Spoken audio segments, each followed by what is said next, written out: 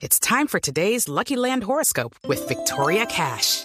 Life's gotten mundane, so shake up the daily routine and be adventurous with a trip to Lucky Land. You know what they say, your chance to win starts with a spin.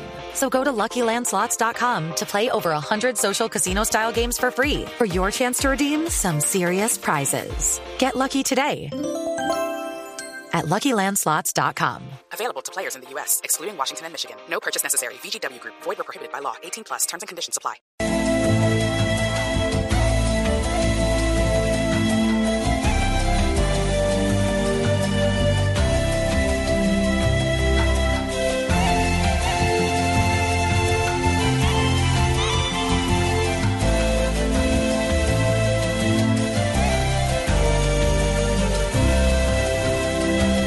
En Colombia son las 9 de la noche, 39 minutos. Bienvenidos a Luna BLU, periodismo de misterio en la radio colombiana. En un viaje que realizaremos esta noche diferente, en un viaje que nos va a llevar por todo el mundo.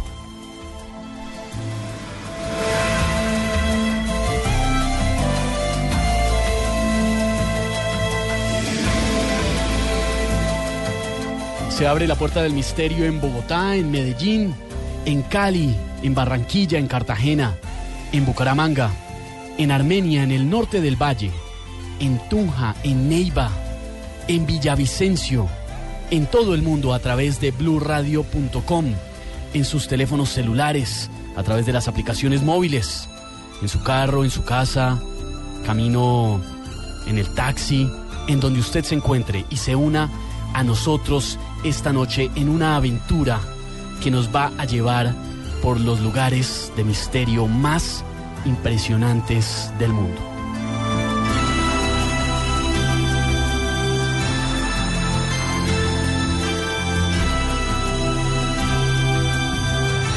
Mi nombre es Esteban Hernández y bajo la dirección, como siempre, de Juan Jesús Vallejo, un equipo de periodistas e investigadores, les damos la bienvenida a Candy Delgado, Salman Benhaim, con la producción de Ricardo Acevedo. Ya estamos preparados para llevarlos a viajes que definitivamente cambiarán su forma de pensar del misterio en el mundo. Nos vamos a ir a templos donde habitan espíritus de inmortales en la China. Vamos a viajar a un desierto entero pintado como el de Nazca. Iglesias que guardan la clave de míticos tesoros, como la capilla de Roslin en Escocia. A lugares que el mismísimo Dios marcó con su dedo, como el templo de Salomón.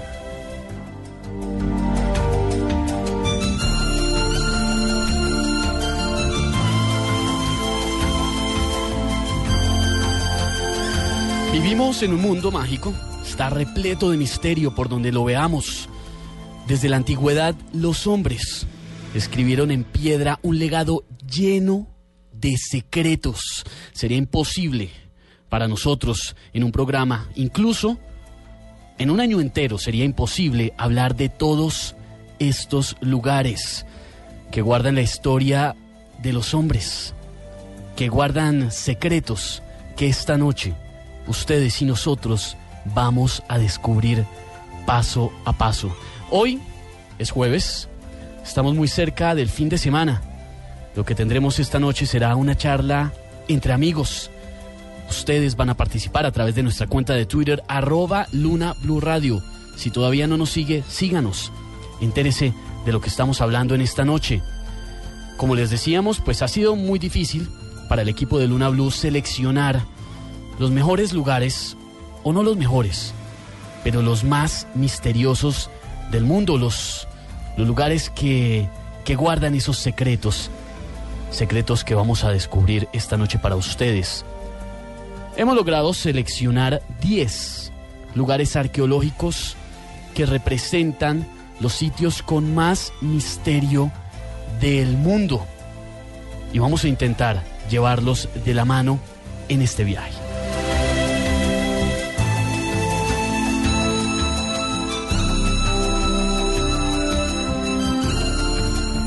Hoy va a ser un viaje a caballo.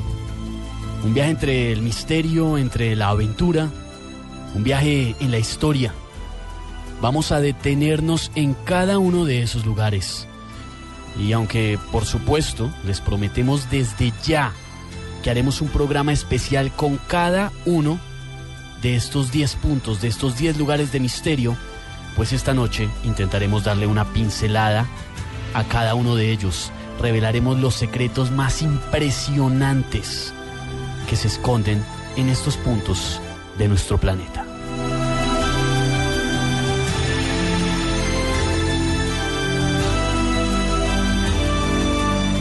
Hoy es jueves, estamos, como lo decíamos hace un momento, muy cerca del fin de semana, así que donde se encuentre, relájese. Siéntase como en su casa, junto a nosotros. Póngase los cinturones y viaje con el mejor medio de transporte que existe, la imaginación.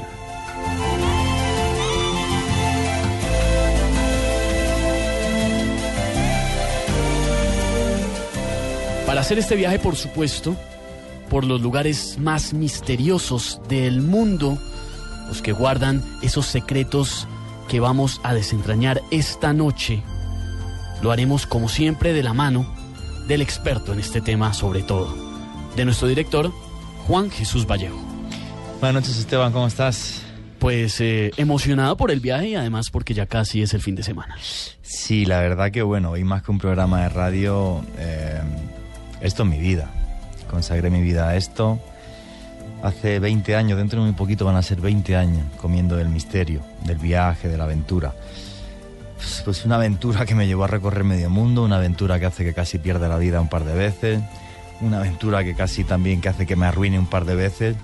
Y entonces cuando estábamos haciendo toda la gente del equipo de redacción aquí el listado de los top 10, y estaba hablando con Zalman y decíamos, Dios mío, ¿qué quito y qué pongo? Porque es que es muy complicado. Estamos hablando del top 10 de los 10 lugares con más misterio solamente dentro de la arqueología, ¿eh?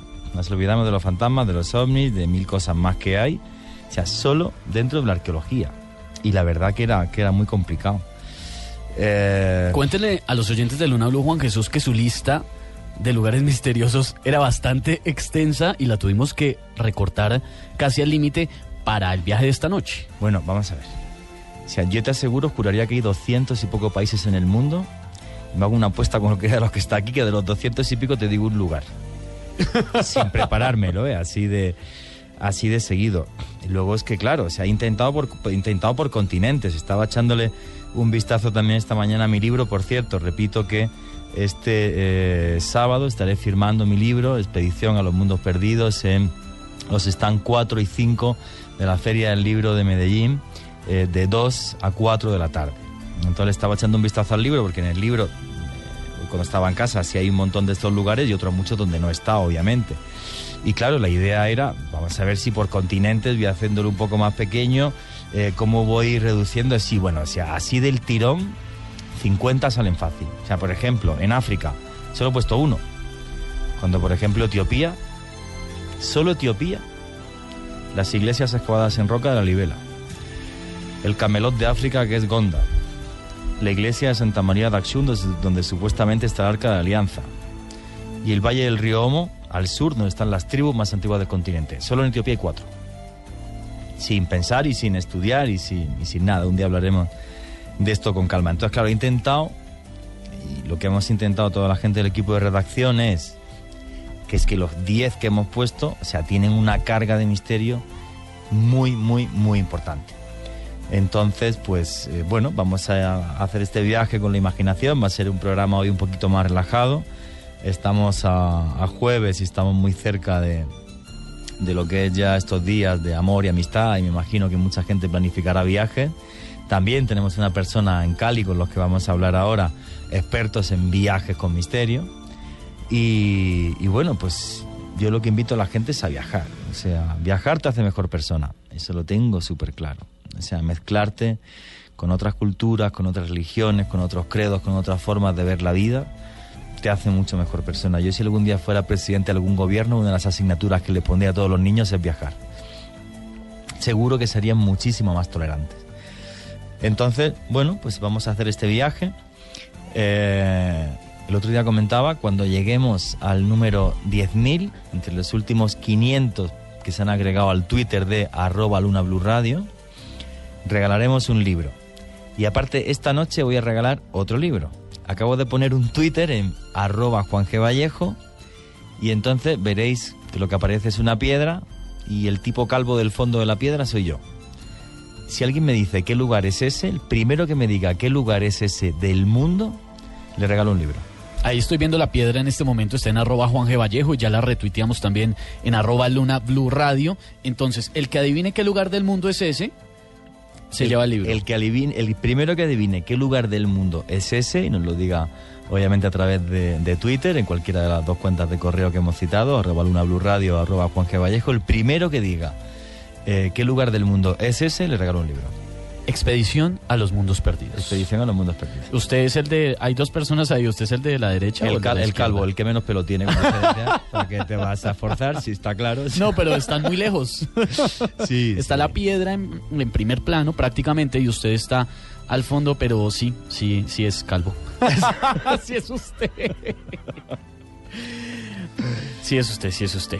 Pues preparados entonces para este viaje. En segundos, como usted decía, Juan Jesús, vamos para Cali porque hay un par de personas que están allá que saben bastante de este tipo de turismo misterioso y que nos acompañarán esta noche. Ya están en la mesa de trabajo de Blue Radio en Cali, nosotros conectados con ellos desde Bogotá en segundos para conocer de estos lugares de misterio por el mundo. Candy Delgado, buenas noches.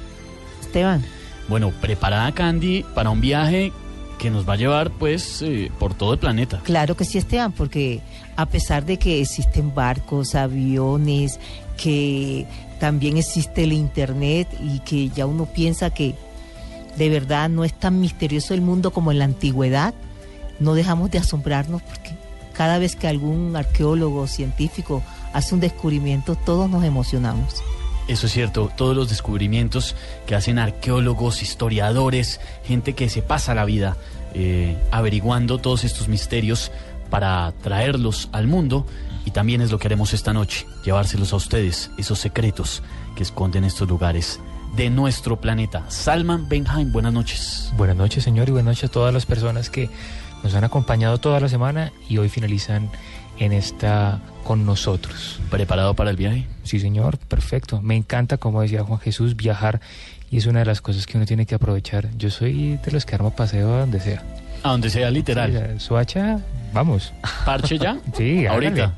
Chicha, Alchira, eso es una delicia. De hecho, tenemos que hacer un día el top 10 del misterio de Colombia. Uy, solo de Colombia. Buenísimo. Claro.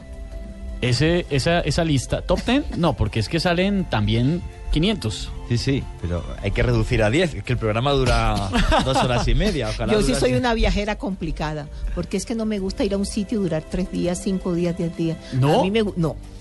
O sea, más tiempo. No, yo tengo que durar un mes, no puedo con eso. O sea, a la gente me dice, estuve en Europa, ay, que 15 días. ¿Qué conoció en Europa en 15 días, por Dios?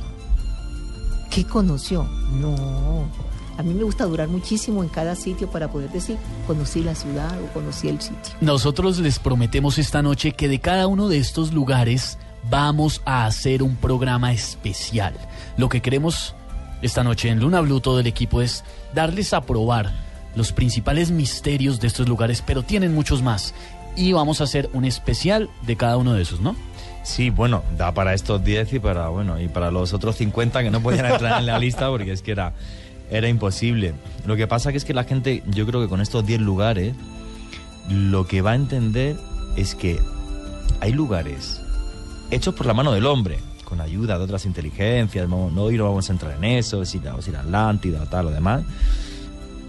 Hechos con la mano del hombre, no me cabe ninguna duda, sea con la tecnología que sea, que encierran tal cantidad de misterio que los arqueólogos llevan investigando tantísimo tiempo y que siguen poniendo encima de la mesa algo como de cómo se hizo esto.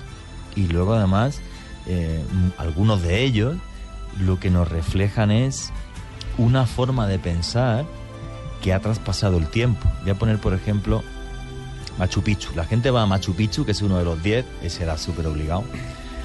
La gente va a Machu Picchu y entonces pues siempre obviamente te fijas en el misterio de las piedras, porque bueno, el Machu Picchu tiene diferentes estilos arquitectónicos, todos los del imperio inca, ¿no? O sea, está claro que fueron artesanos de diferentes lugares del imperio y cada uno construía de forma distinta. Lo que se conoce como estilo imperial, que es el que se ve como mucho más pulido, con unas piedras enormes que además se encajan de maneras imposibles. Pero no se da cuenta, por ejemplo, Machu Picchu tiene un alma, tiene un corazón. El corazón de Machu Picchu está como en medio de la ruina. Hay 4 pequeños templos. Es un templo al agua, un templo al aire, una guairana se llama en concreto, un templo de la tierra y un templo del fuego, que es donde se medía el paso del sol. Son 4 templos: agua, aire, tierra, fuego, en muy pocos metros cuadrados. Pero si uno va en la parte de arriba de Machu Picchu, verá que todas las hornacinas tienen o 5 o 7 ventanas. Son 7 ventanas por los 7 colores del arco iris, porque el arco iris reflejaba la unión. Cuando se unían la tierra y el cielo, era porque llovía el agua, unía el cielo y la tierra, el mundo de los dioses y el mundo donde viven los hombres. Para bendecir ese amor, cuando salía el Inti, el sol, ¿qué aparecía? El arco iris. Entonces lo reflejan en esas 7 hornacinas, porque para los incas lo más importante era el templo realmente donde estamos, en la naturaleza en que vivimos. Y luego los que no tienen 7 hornacinas tienen 5. ¿Por qué tienen 5? Porque nos hablan de el aire, el fuego, la tierra, el sol, o sea, los 4 elementos: agua, aire, tierra, fuego, y una cosa que ellos llamaban el Enca. El Enca es la energía de los dioses que hace que esos 4 elementos formen todo lo que ves en el universo y todo lo que ves en la tierra. Entonces, los incas no escribían con letras, pero escribían en piedra. Saber interpretar lo que dicen las piedras nos hace de repente sumergirnos en un pensamiento que tiene en este caso cientos de años, bueno, miles de años, porque es el pensamiento de la cosmovisión andina, ¿no? Entonces, por eso es tan importante, cuando va uno a estos lugares, llevar un buen guía y haber leído, porque yo conozco mucha gente que ha pasado por Machu Picchu y me dice: qué bonitas las piedras, qué grandes, enormes, y la montaña al lado, preciosa. No se ha enterado en absoluto. De eso te iba a hablar, Juan, y precisamente la gente habla como cuando va a un paseo y decir: estuve allá. Yo, por ejemplo, cuando voy a ciertos sitios, lo que quiero sentir es la energía. Sí, y el mensaje. Exacto, sí. Y el mensaje. Eso es lo que yo quiero sentir. Y el sentir que cómo incide en mí, cómo me cambia el entorno, o qué siento, de verdad. Eso es lo que hago. Por ejemplo, si voy a una ruina como el Coliseo Romano, quiero sentir, porque sé que hubo muchas muertes, hubo mucho sufrimiento. Entonces a esos sitios voy, no solamente a aprender, porque uno va a aprender, ¿verdad? Pero lo que más me importa es sentir la energía. Cada vez que voy a un sitio de eso, o entrar a un castillo, o entrar a una sala de tortura, todo eso, pues quiero saber qué pasó. Sí, porque hay sitios que tienen una energía y una historia muy negativa. Muy fuerte, y de verdad que sales a veces con dolores de cabeza. Eso de la sala de tortura, eso no como emocionada como la sala de tortura. No, es por sentir, o sea, claro, a mí me gustaría ver si todavía hay espíritus ahí danzando, y en verdad sí lo hay. Y es todo que el tiempo están alrededor de uno. Solo en Cartagena uno siente eso. Exacto, en el Castillo de San Felipe. Eso es verdad. Esta noche vamos a experimentar, vamos a sentir, vamos a imaginar, vamos a viajar por esos lugares misteriosos del mundo, en una charla tranquila, en una charla en donde la imaginación va a ser nuestra amiga. Y además de eso, hablando de amigos, en la ciudad de Cali hasta ahora están un par de personas. Hay todo un equipo, hay que decirlo. Seguramente si ustedes han visto en @Luna BLU Radio, hemos retuiteado uno de los trinos de nuestros amigos que ya se tomaron una foto en el lugar, en la cabina de Blue Radio en Cali, y que esta noche también van a participar de esta charla y de este viaje.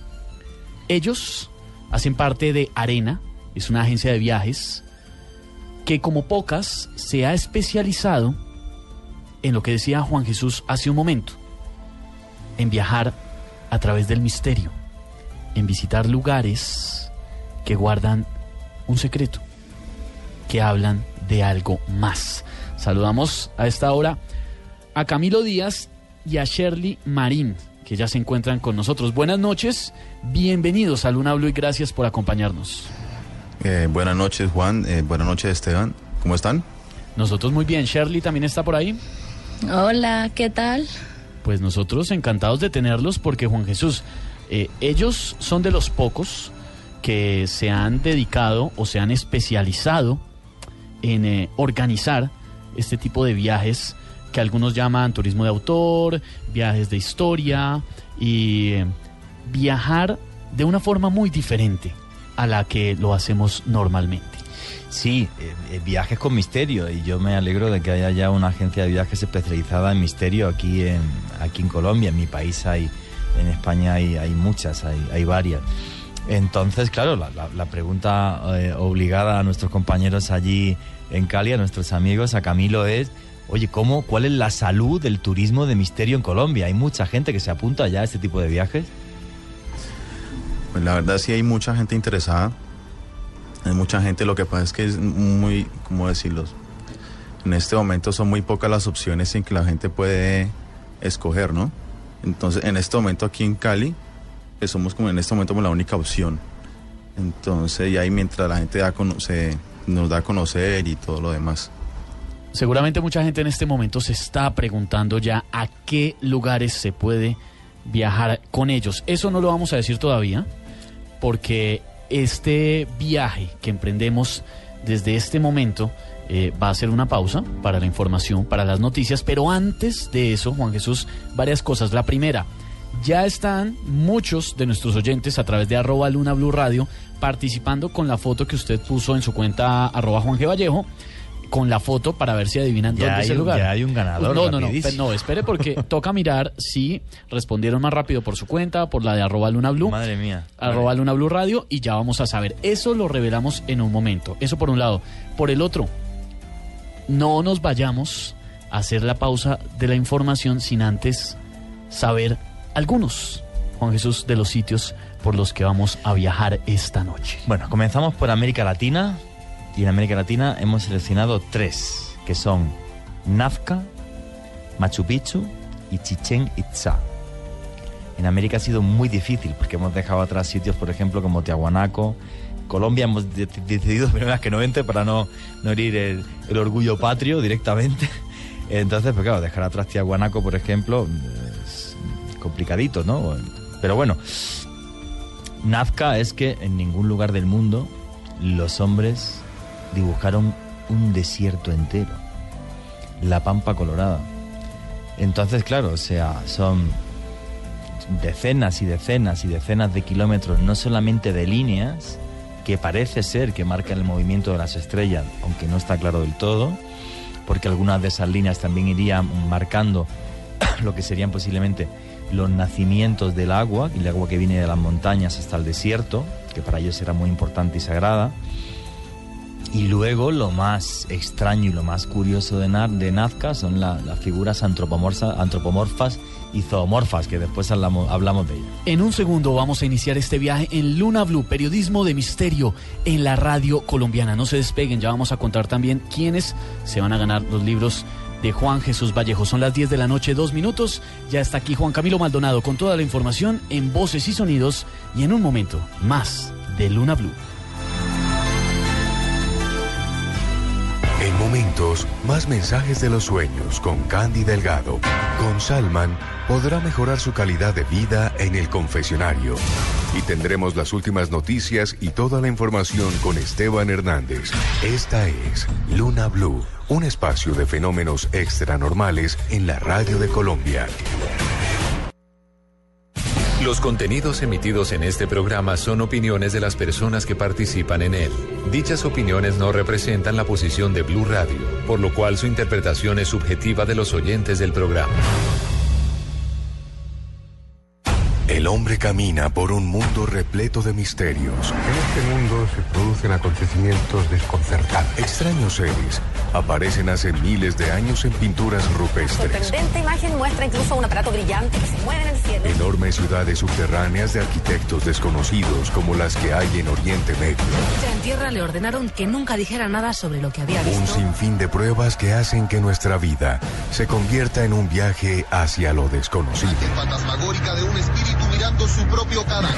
Blue Radio abre un espacio para la investigación de fenómenos sobrenaturales. Uno de los astronautas se acercó al cráter y dijo, ya están ahí. Para que repasemos los hechos más insólitos de la historia, para que nos adentremos en las nuevas fronteras de la ciencia.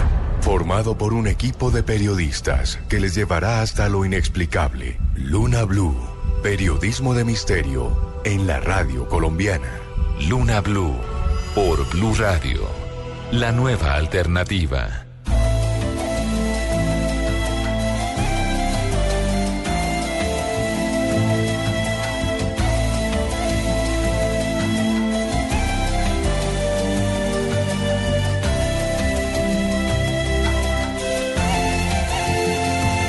Son las 10 de la noche, 16 minutos y continuamos este viaje de misterio en Luna Blue.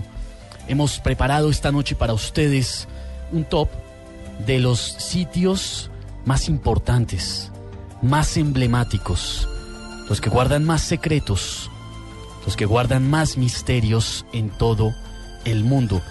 Ya les habíamos dado una probada de en qué sitios íbamos a estar. También, para los que nos están siguiendo a través de @LunaBlueRadio, en un momento, Juan Jesús va a revelar cuál es su ganador, ¿no? Correcto, ahora mismo es Andrés Felipe Romero. Andrés Felipe Romero. Ha sido el que más rápido ha respondido, y la pregunta no era fácil, ¿eh? O sea, la pregunta hay que saber de misterio, haber leído o haber visto. Vamos a cotejar simplemente que nos siga también en @LunaBlue. Sí, es muy importante. Si nos está siguiendo en @LunaBlue Radio, no hay problema. Espero, Andrés Felipe, que sí, porque ya que te he prometido el libro, el primero fastidiado sería yo, que no te lo pudiera llevar. Vamos a ver, en un momento nos vamos a enterar si el hombre... Ahora en un momento lo decimos. Si el hombre sí nos está siguiendo. Bueno, la piedra esa que está en el Twitter, en @JuanGVallejo y en @LunaBlueRadio, es la piedra tallada y movida más grande del mundo. La piedra tallada sin mover más grande del mundo es, el obelisco inacabado de Asuán, que pesa 1.200.000 kilos. La piedra de Baalbek pesa 1.000.000 de kilos. La diferencia es que la losa de Baalbek sí la movieron y el obelisco inacabado de Asuán no lo movieron, no llegaron a sacarlo de la roca madre de la cantera. No creo que en el mundo haya más de 5 o 6 grúas que puedan llegar a mover a día de hoy la piedra de Baalbek, de lo que pesa. Es más, si veis la fotografía, por un lado está tumbada y es del peso. Hay unas discusiones arqueológicas, de siglos, sobre quién talló la piedra y quién la movió, porque los romanos jamás construyeron así. Está muy cerca de unos templos romanos, en concreto del templo de Júpiter Capitolino y de otro. Son 3 templos, juraría, el templo del dios Baco y otro más, en el Valle de la Becá. Es un lugar, espectacular, precioso. Yo he tenido la suerte de estar allí, es maravilloso. El templo de Júpiter Capitolino es posiblemente uno de los templos romanos más importantes del mundo y muy bien conservado. El templo del dios Baco todavía está mejor conservado. Lo increíble es que esa losa que está ahí, luego hay otras 3 piedras debajo del templo de Júpiter Capitolino, que cada una de ellas pesa 750.000 kilos. Se conoce como el Trilitum. Y yo, que me recorrí la ruina con muchísimo tiempo, juraría que hay algunas que pesan más. Pero claro, no hay investigaciones tampoco mucho más a fondo. Los romanos jamás construyeron así, con lo cual muchos arqueólogos piensan que la terraza de Baalbek, que es como se le conoce, ya estaba, y los romanos, aprovechando la terraza, que no sabríamos el uso ni qué cultura la hizo, encima construyeron el templo de Júpiter Capitolino. Es uno de los grandes misterios de la arqueología. Sin más preámbulos, Juan Jesús, y además estamos conectados, por supuesto, con Cali, con nuestros amigos de Arena, agencia de viajes. En Cali, además, los que nos escuchan están conectados en los 91.5 FM. Nuestros amigos de Cali, que están ya con nosotros, hacen algo que muy poca gente hace, que es turismo de misterio, e incluso van más allá. Turismo paranormal. Literal. Pues cuéntenos, desde Cali. Sí, así es, turismo paranormal. Así ¿Y en qué consiste, qué actividades hay, qué es lo que hacen? Cuéntenos. Bueno, primero que todo, turismo paranormal, para las personas que no saben, consiste en visitar lugares pues llenos de misterio, lugares pues antiguos, lugares abandonados donde se dice que hay actividad paranormal. Hacemos el recorrido y vamos con unos expertos en el tema, que inclusive aprovecho para saludar a John Barrera y su esposa Julieta Arredondo, Expediente Paranormal Colombia. Inclusive estuvieron este fin de semana con nosotros aquí en Cali y fuimos por el lado de Armenia, una finca abandonada en Salento. Estuvimos realizando una investigación y bueno, y vimos cosas muy interesantes en ese recorrido. Y entonces lo que hace es que John Barrera y la gente de Expediente Paranormal Colombia van con un grupo de personas y ¿qué es lo que hacen? Sacan aparatos, les enseñan a obtener psicofonías, hacen una sesión de medium. Cuéntenos un poquito más cómo es una noche de este turismo paranormal.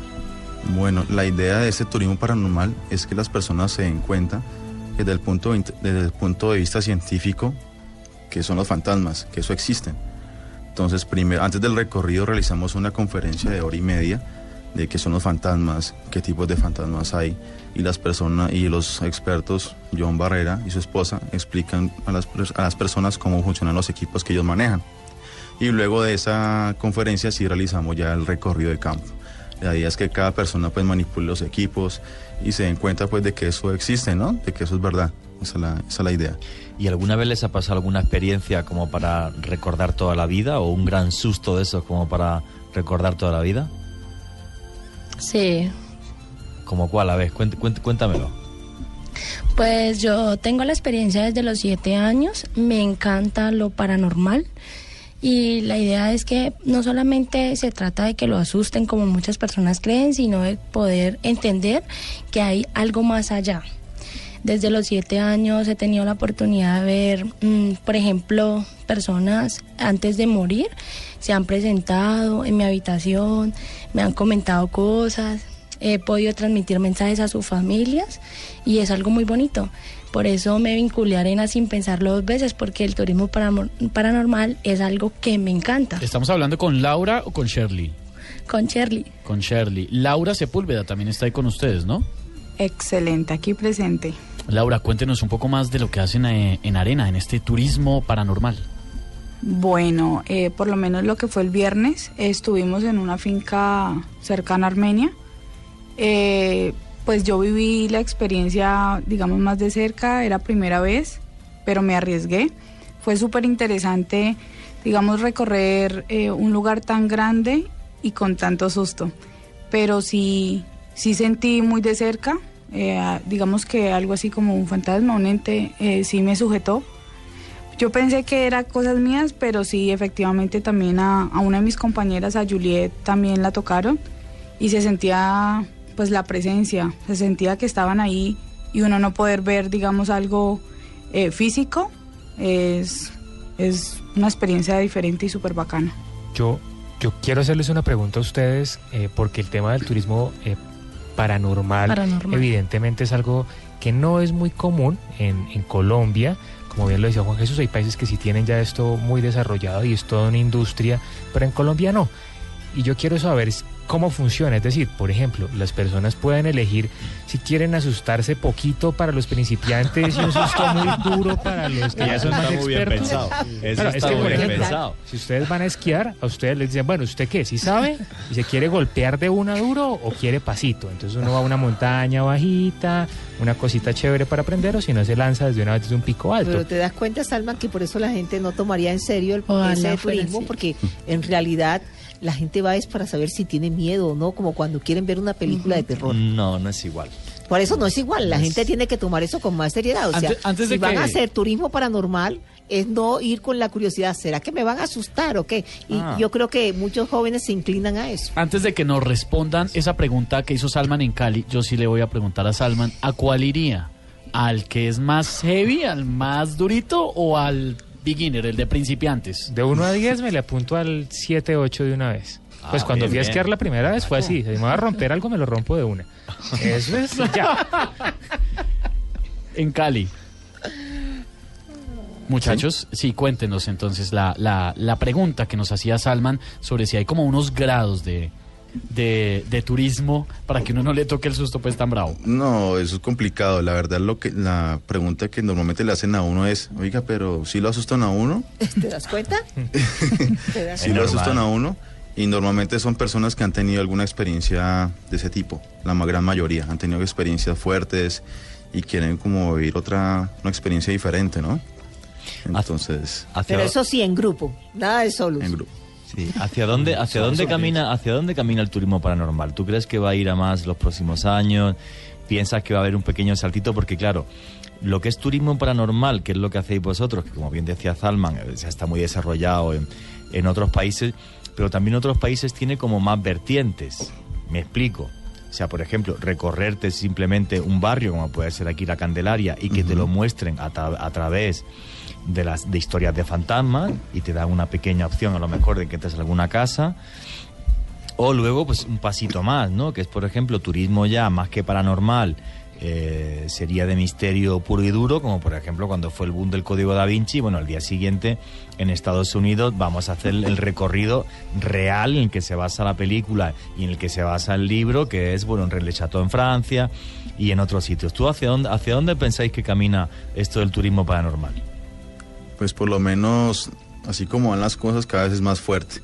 Ya, y lo que es el voz a voz, ¿no? Las personas van diciendo, mira, hay este tipo de turismo. Hay muchas personas que les gustan esos temas, personas que han tenido experiencias, y entonces cada vez son personas que cada vez quieren más, ¿no? Eso es lo que hemos podido notar. Personas que, bueno, ya fui a esta salida, cuando es la otra, y quieren así, cada vez más. Es como, es algo raro, ¿no? Sí, al que prueba esto le queda gustando definitivamente. Bueno, y hay también turismo ovni, ¿eh? O sea, hay un turismo ovni, por ejemplo, en el Área 51 o en Capilla del Monte en Argentina, pero no os podéis imaginar la de miles de personas que van simplemente a ver si pueden ver ovnis. O sea, increíble. Y a mí me parece fabuloso. O sea, que la gente se tome el viaje como una aventura, y en este caso, pues los compañeros que están en Cali con su agencia de viajes lo que hacen es que esta aventura, bueno, pues sea cerquita de casa, además, en cualquier lugar abandonado. Me parece fabuloso. O sea, me parece una idea fabulosa. Claro, en cuanto están hablando que si hay grados, estaremos hablando en cuanto hay lugares que son más cargados energéticamente que otros, ¿no? No es lo mismo decir un hospital abandonado que una finca a campo abierto, ¿sí? Entonces ya estaremos hablando, depende del lugar que estaremos visitando, ya depende mucho de eso. Bueno, y en esos lugares, alguna vez viendo algo que te estaba relacionado en Estados Unidos con este tema, ¿las personas van libremente o tienen que firmar un compromiso y un permiso consentido en donde si les llega a dar algo por el susto que se llevaron, ustedes tienen alguna responsabilidad o no? Porque eso también es importante. O sea, hay que comprar un seguro. No, lo que pasa es que como Salman ya dijo que él se va con el grado 7 de 1 a 10, el hombre está pensando... Es que si me tienen el seguro se lo puedo vender. No, pero no, a usted no le va a pasar nada. El negocio. No, pero sí, las personas me imagino que tendrán que tomar un seguro o algo porque hay que prevenir cualquier responsabilidad al respecto, ¿no? Normalmente las salidas van con seguro médico, con asistencia médica, en caso de... Claro. Normalmente es así. Eso es importante. 10 de la noche, 29 minutos y estamos en Luna BLU en este viaje por los lugares más misteriosos del mundo. Juan Jesús nos tiene en ascuas. Sí, vamos a intentar ser reducido porque ya he visto la hora y en media horita va a ser complicado. Y lo que les hemos dicho igual, vamos a hacer en Luna BLU más adelante un especial de cada uno de estos lugares. Sí, vamos a hacer, por supuesto, cada uno de estos lugares tiene un programa, y si me apuráis hasta más. Y otro día haremos un top 10 de los 10 lugares de misterio de Colombia. Bueno, pues comentaba Nazca. Voy a intentar ser breve y si queréis también entramos en tertulia y nos vamos preguntando. Nazca, bueno, descubierta por Paul Kosok, un aviador a principios del siglo XX, porque aunque había algunos textos de Diego de Cieza, si mal no recuerdo, en el siglo XVI, él los vio como caminos en la pampa. Jamás pensaba que podía una cultura del mundo haber dibujado un desierto. Es que es muy fuerte esto.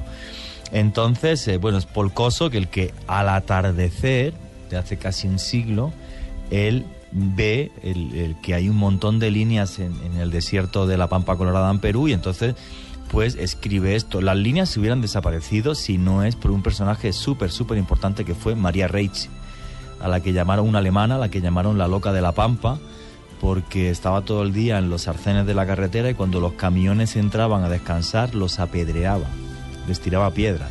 Imagínate la de palizas que se llevó de los camioneros la pobre María, que hoy día es un héroe nacional en Perú. Hubieran desaparecido completamente las líneas destruidas. Hoy se ven así de bien porque todas están barridas. Los que hemos tenido la suerte de sobrevolarla, bueno, yo las he sobrevolado 2 días entero en helicóptero, entonces cuando sales de la gran extensión arqueológica, solamente al atardecer, si no, no las ves. Hay también otras figuras, luego intentaré poner fotos en el Twitter, hay otras figuras que están como debería estar el original, o sea, sin barrer, entonces cuestan mucho de ver. ¿Cómo se hicieron las figuras complejas como la araña, como las manos, como la ballena? A mí todavía nadie me ha respondido de una forma total y absolutamente coherente. Las líneas rectas sí, tengo claro que se hicieron con cuerdas y estacas, lo tengo clarísimo. Además encontré una estaca incluso en Nazca, pero el resto de figuras, con sinceridad, para mí, uno de los mayores misterios del mundo. ¿Qué hipótesis hay en torno a eso? Las hipótesis son, una posibilidad, por ejemplo, es que los nazcas tuvieran alguna posibilidad de crear un globo aerostático, si llegó a hacer una prueba con un globo hecho de piel, y calentar aire, y entonces que hubiera alguna especie como de arquitecto, ingeniero arriba, que estuviera viendo completamente cómo se hacían figuras como la que te estoy diciendo, porque es más, luego voy a poner hasta fotos mías dentro de las líneas, porque tuve un permiso especial del gobierno peruano. Os aseguro, no ves nada. O sea, ves una línea que pasa, pero no ves que estás encima de una araña, o encima de unas manos, o absolutamente nada de nada. Es imposible, estando ahí a esa distancia tan corta, darse cuenta. Ya te digo, luego pondré fotografías en la siguiente hora y bueno, vais a ver que, o sea, no te das cuenta de absolutamente nada. Entonces, claro, la complejidad, porque algunas de ellas, por ejemplo, la araña juguera que tiene 80 metros, o sea, son muy grandes, y es que efectivamente, o sea, es que no se ven. Entonces, claro, cuando se sale de la geometría para hacer esa figura, pues a día de hoy todavía nadie lo ha explicado. Y lo más importante, y esto se va a repetir en muchos lugares con misterio, el significado. O sea, exactamente qué son. Esas figuras representan constelaciones que eran sagradas para los nazcas, y por eso los nazcas, pues es posible que hicieran procesiones dentro de las líneas. Y otro gran misterio de la cultura nazca que se va a poner muy, muy, muy de moda es Cahuachi, la ciudad de los nazcas, que ha sido reconstruida por un arqueólogo italiano, Giuseppe Orefecci, y que a día de hoy ya es la ciudad en barro más grande del mundo. Yo tuve la suerte de estar allí con Giuseppe hace unos años y bueno, realmente es todo un mundo mágico. Todo un mundo mágico. Es un mundo impresionante. Además, Juan Jesús, que usted ha tenido la oportunidad, que no tienen muchos, yo diría demasiado reducido el grupo, de estar ahí en ese lugar con el permiso que le otorgó el gobierno. Sí, es que si no son 3 años de cárcel. 3 años de cárcel al que traspase. Si te pillan pisando las líneas, 3 años de cárcel, sí. Entonces estás súper penado. Entonces, no, pues te dan una especie de colchoneta. Bueno, no es con unas colchonetas, te dan una especie de suelas grandes, luego lo veréis en la foto, como de un material acolchado, y tú vas caminando con eso muy lento, aún así sin pisar las líneas, pero por si te tropezaras o cayeras, que no puedas deteriorar las líneas. Entonces está súper controlado, todo el desierto está completamente vallado y súper vigilado. Además, hubo una polémica muy grande hace, creo que fue como un año, cuando Greenpeace, no sé a qué imbécil de Greenpeace... Sí, una polémica que salió en todos los medios. Sí, a un imbécil de Greenpeace se le ocurrió, uno o varios imbéciles de Greenpeace, se le ocurrió hacer unos dibujos encima, al lado de las líneas, hablando de no sé qué mensaje reivindicativo, que el mensaje a lo mejor sería correcto, lo que hicieron ellos. Bueno, me callo lo que pienso, pero bueno... De hecho, en su momento Greenpeace, por supuesto, pidió disculpas oficialmente, dijo que ese daño no era intencional y anunciaron, por supuesto, una investigación en torno a eso. Fueron algunos que participan en Greenpeace, pero pues sí, por supuesto que no fue oficial. Como si yo voy a la puerta del letrero de Greenpeace y me hago chichi en la puerta y claro, no es por hacer daño, es que me hacía chichi. O sea, como me hacía chichi y me pilló allí, pues qué mala suerte, no, fatal. O sea, de ser unos imbéciles. ¿No? Pero así sí fue un tema muy criticado, un grupo de personas que violó esa restricción, entró, además puso un mensaje. No, brutal, y caminaron por la pampa sin protección, no, fatal. No, impresionante. Juan Jesús. Seguimos en América, sí. Seguimos por este continente que es mágico, que es espectacular. Y de Nazca, ¿para dónde nos vamos? Seguimos en Perú. Perú y México son los dos países con mayor riqueza arqueológica de todo el continente. Y dentro de Perú, Nazca, que es muy antiguo, Nazca tiene como unos 2000 años, y luego Machu Picchu, que es mucho más reciente, tiene unos 6 siglos.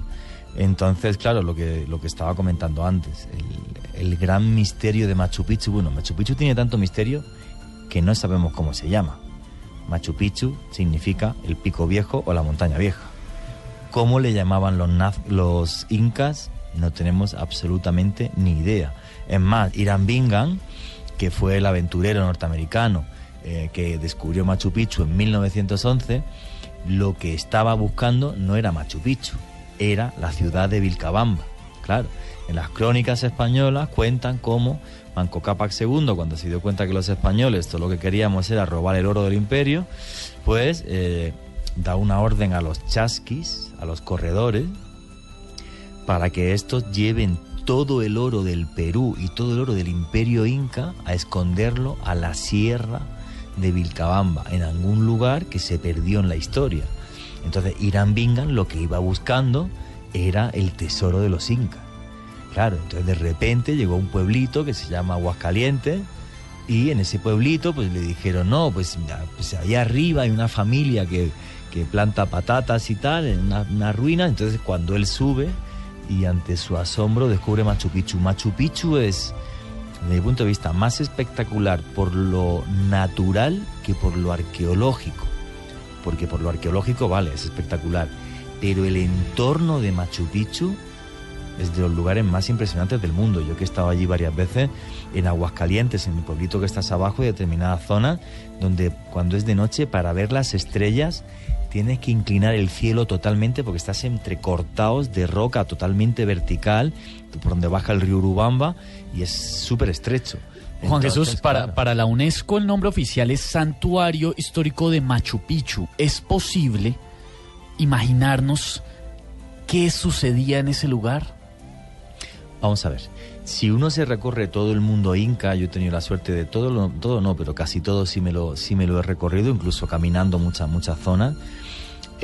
Machu Picchu era un lugar muy especial. Primero porque si analizas el resto de ruinas de la zona, pues Ollantaytambo tiene un templo al sol espectacular, Pisac tiene también Intihuatana, la piedra donde se amarraba el sol. O sea, vale, pues el resto de ciudades pues tienen también toda su simbología religiosa, aparte de su función militar o de vivienda y demás.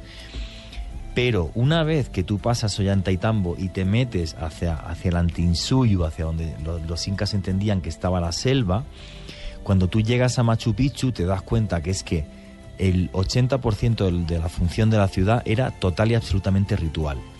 O sea, los complejos de templos que os estaba explicando antes, esos 4 templos, agua, tierra, fuego, y arriba, por ejemplo, el templo de las 3 ventanas, todos los simbolismos de las hornacinas, todo lo que había en Machu Picchu era ritual. Entonces, cuando hace muchos años alguien deforma el fondo de Machu Picchu y lo pone como un gran rostro humano, que esa foto fue famosa en todo el mundo, metiéndole un poco de Photoshop, ¿es posible que los incas vieran un rostro humano que saliese de la tierra como si fuese la Pachamama? Sí es posible. Sí es posible. Porque tanto esfuerzo de mover las rocas allí, de tallarlas, o sea, implicó un esfuerzo humano muy, muy, muy importante. Luego, uno de los grandes misterios de Machu Picchu es que como casi el 90% de los esqueletos que aparecieron eran de mujeres. Solo de mujeres, por eso se habló de la ciudad de las vírgenes del sol, ¿no? Que fuera consagrado a vírgenes y demás y esto. O sea, el simbolismo ritual de Machu Picchu queda muy claro si lo caminas hoy día con alguien que sepa y haya leído un poco y sea un experto en la zona, pero exactamente la función y la importancia de Machu Picchu es un secreto y se perdió en el tiempo. Y es una obra de arte arquitectónica y de la ingeniería absoluta. Increíble. El hecho de cómo los acueductos de Machu Picchu logran vertir agua y suministrarle agua a todo el mundo que podía vivir en Machu Picchu es increíble. Sí, pero además con simbolismo. Cuando tú veas una fuente en Machu Picchu, bueno, te va a pasar en todas las ruinas incas, siempre verás que va en 2 caños o en 4. Cuando va en 2 caños, verás que por uno de ellos cae un poco más de agua que por el otro. ¿Sabes qué simboliza? El hombre y la mujer. Entonces, el hombre, como tiene más fuerza, tiene más energía, hay más agua, y la mujer menos, es más sutil. Entonces, siempre que veas dos caños, verás que uno, no es que estén mal, es que uno echa más agua que otro a la fuerza, y luego los 4 caños de los 4 reinos del mundo, o sea, de los 4 puntos cardinales del imperio, que llegaban hasta allí. O sea, bueno, los incas son los que hicieron, por ejemplo, el primer laboratorio genético de la humanidad, que mezclan las plantas en un lugar que es Moray y en Maras, en esos 2 lugares, uno para agua y otro en el sitio seco. O sea, increíble. Y no me enrollo más, que si no acabamos el top 10 en la vida. Exactamente. Juan Jesús, de este sitio mágico en el Perú, nos vamos ahora un poco más arriba, para la península de Yucatán. Este viaje en el misterio por todo el mundo, no solamente será por América, por todo el mundo, nos lleva ahora a México. Chichén Itzá es, bueno, es a nivel personal, ¿no? Tengo que decirlo. La primera vez que yo viajo hace, bueno, muchísimos años, 15 o 16 años, no recuerdo ya, que salgo de Europa a hacer reportajes, fue a la península de Yucatán. Yo lo primero precolombino que veo es la pirámide de los divinos de Uxmal, y lloré de la emoción que me dio. Chichén Itzá es más espectacular. Chichén Itzá la vi al Perdón día que pare ahí, Juan Jesús. ¿Qué sintió? ¿Por qué lloró? Lloré porque de repente vi que mi sueño se hacía realidad. Yo quería ser reportero, quería viajar y quería contar historias. Yo estaba dirigiendo un canal que era Otra Frontera, había estado ya en Francia haciendo una expedición buscando el Santo Grial, y mi primer viaje, la primera vez que yo cruzo el charco, además con un muy buen amigo mío, un empresario español muy conocido, pues llegamos a Cancún, agarro el coche, hacemos 400 kilómetros del tirón y llegamos a Uxmal, que significa construida 3 veces. Entonces lo primero que veo es la pirámide del adivino. Yo había leído muchísimo, obviamente, ya de Uxmal, y me emocioné y lloré de decir, pues si puede pensarse, puede hacerse. Los sueños pueden ser realidad. Y luego al día, a los 2 días, fuimos a ver Chichén Itzá, que para mí es una de las maravillas del mundo y uno de los lugares con más misterio. Hoy estamos haciendo arqueología con mucho misterio. ¿Por qué hemos escogido Chichén Itzá? Chichén Itzá significa la ciudad de los extranjeros, los que llegaron de algún otro lugar. Y tienen, para mí, el edificio o la pirámide, yo creo, bueno, vamos a ver, la pirámide más misteriosa del mundo, porque es un reloj cósmico. O sea, la pirámide del castillo o pirámide de Kukulcán es en sí un medidor del tiempo, pero del tiempo para la eternidad. En todos los solsticios, en una de sus barandas de piedra, veremos cómo se forma una serpiente de luz y toca el suelo el día 21 de marzo, cuando comienza la primavera, porque el dios Kukulcán toca con sus rayos de sol y con su energía el suelo para que empiece la primavera y la explosión de la vida. Pero es que llega el 21 de junio, que es el el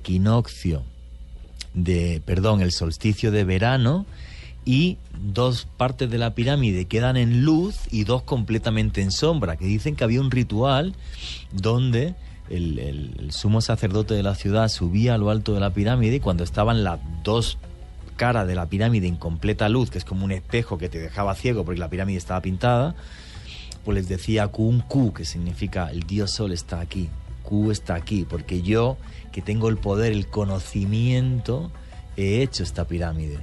Y entonces, para saber cómo transcurre el tiempo, solo tenéis que saber mirarla y analizarla.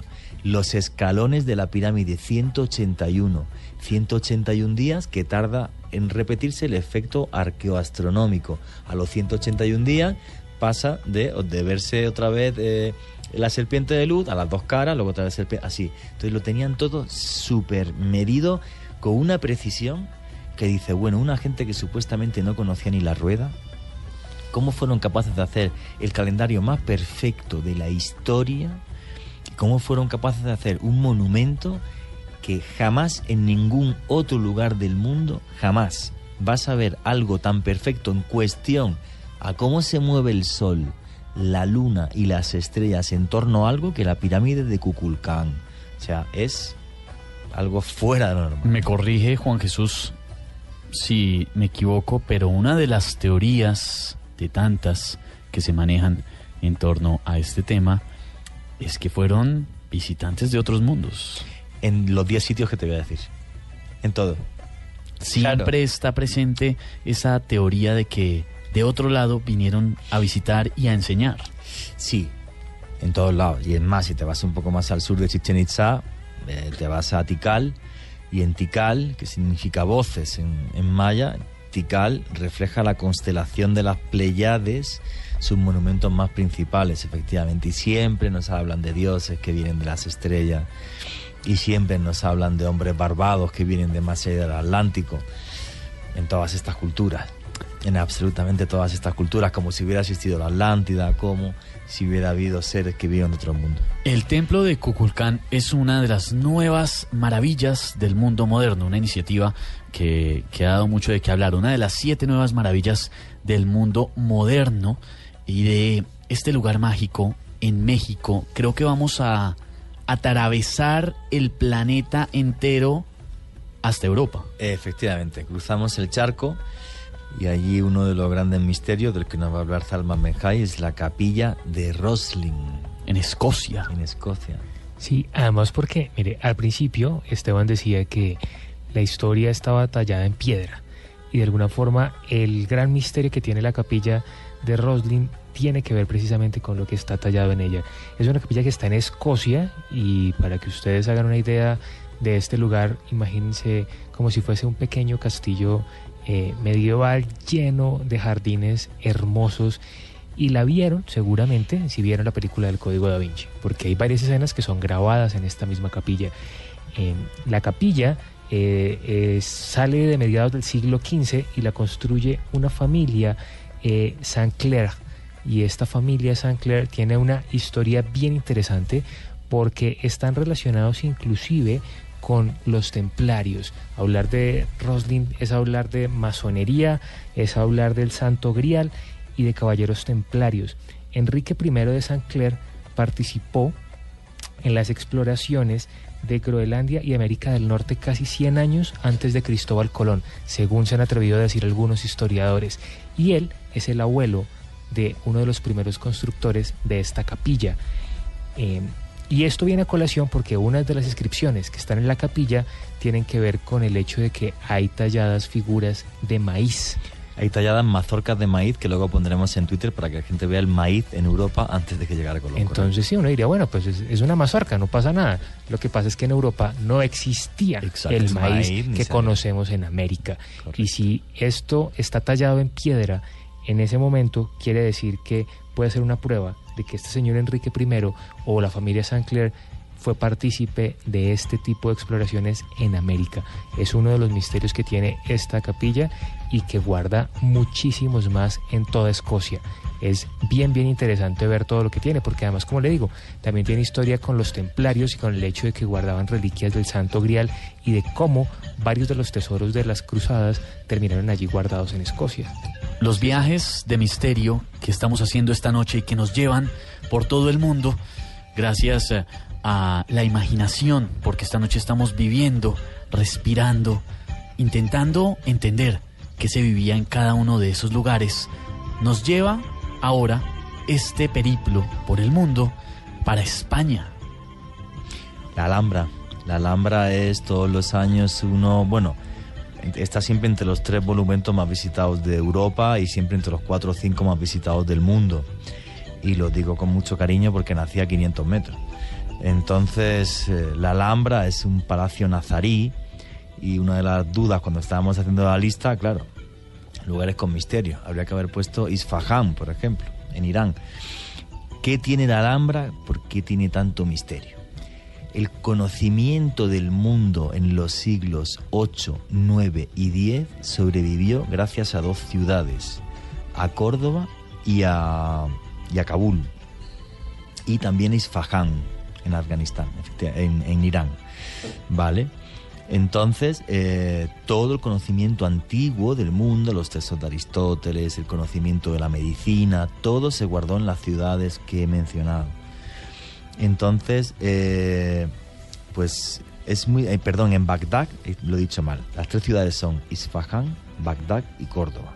Si no hubiera sido por esas 3 ciudades, por Córdoba, Isfahán y por Bagdad, se hubieran perdido, una gran cantidad de conocimientos antiguos que estaríamos ahora como 2 siglos más atrás. Cuando la gente habla, por ejemplo, el primer hombre que inventó máquinas de volar en la historia fue Leonardo da Vinci, falso. Infarnás, en Córdoba. El primer hombre que voló en la historia documentado fue Infarnás. Se partió la pierna, pero voló 20 segundos. ¿Vale? Entonces sí, los reyes de Al-Ándalus gastaban muchísimo dinero subvencionando la ciencia.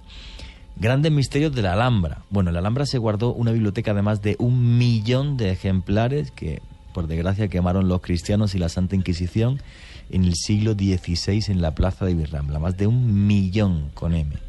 O sea, todo el conocimiento antiguo que se perdió ahí, increíble. A día de hoy, pleno siglo XXI, año 2015, los azulejos de los baños de la Alhambra, el esmalte, no se sabe la fijación química que tienen. No se pueden replicar. Se pueden copiar, pero replicar exactamente no se puede. ¿Cómo lo hicieron? No tenemos ni idea. Es uno de los grandes misterios que estamos conociendo esta noche en un viaje alrededor del mundo. Y ahora hemos pasado por América, nos fuimos a Europa, estuvimos África, en Escocia, en España, y ahora vamos para África. La Gran Pirámide de Giza, la zona arqueológica de Giza, era obligadísimo. Uno de los lugares más visitados antiguamente del mundo, ya no, ya desde todos los problemas que hubo, desde la llegada de Murcia al poder y la primavera árabe, cada vez es menos visitado. Pero, bueno, yo nunca me he sentido tan pequeño. O sea, te sientes insignificante al lado de la Gran Pirámide. O sea, antes preguntaba Esteban si cuando estaba en alguno de estos sitios o cuando he estado, he pensado que había seres de otro mundo que nos echaron una mano a construirlo. En Egipto sí. Definitivamente. No, es que lo ves y dices, vamos a ver.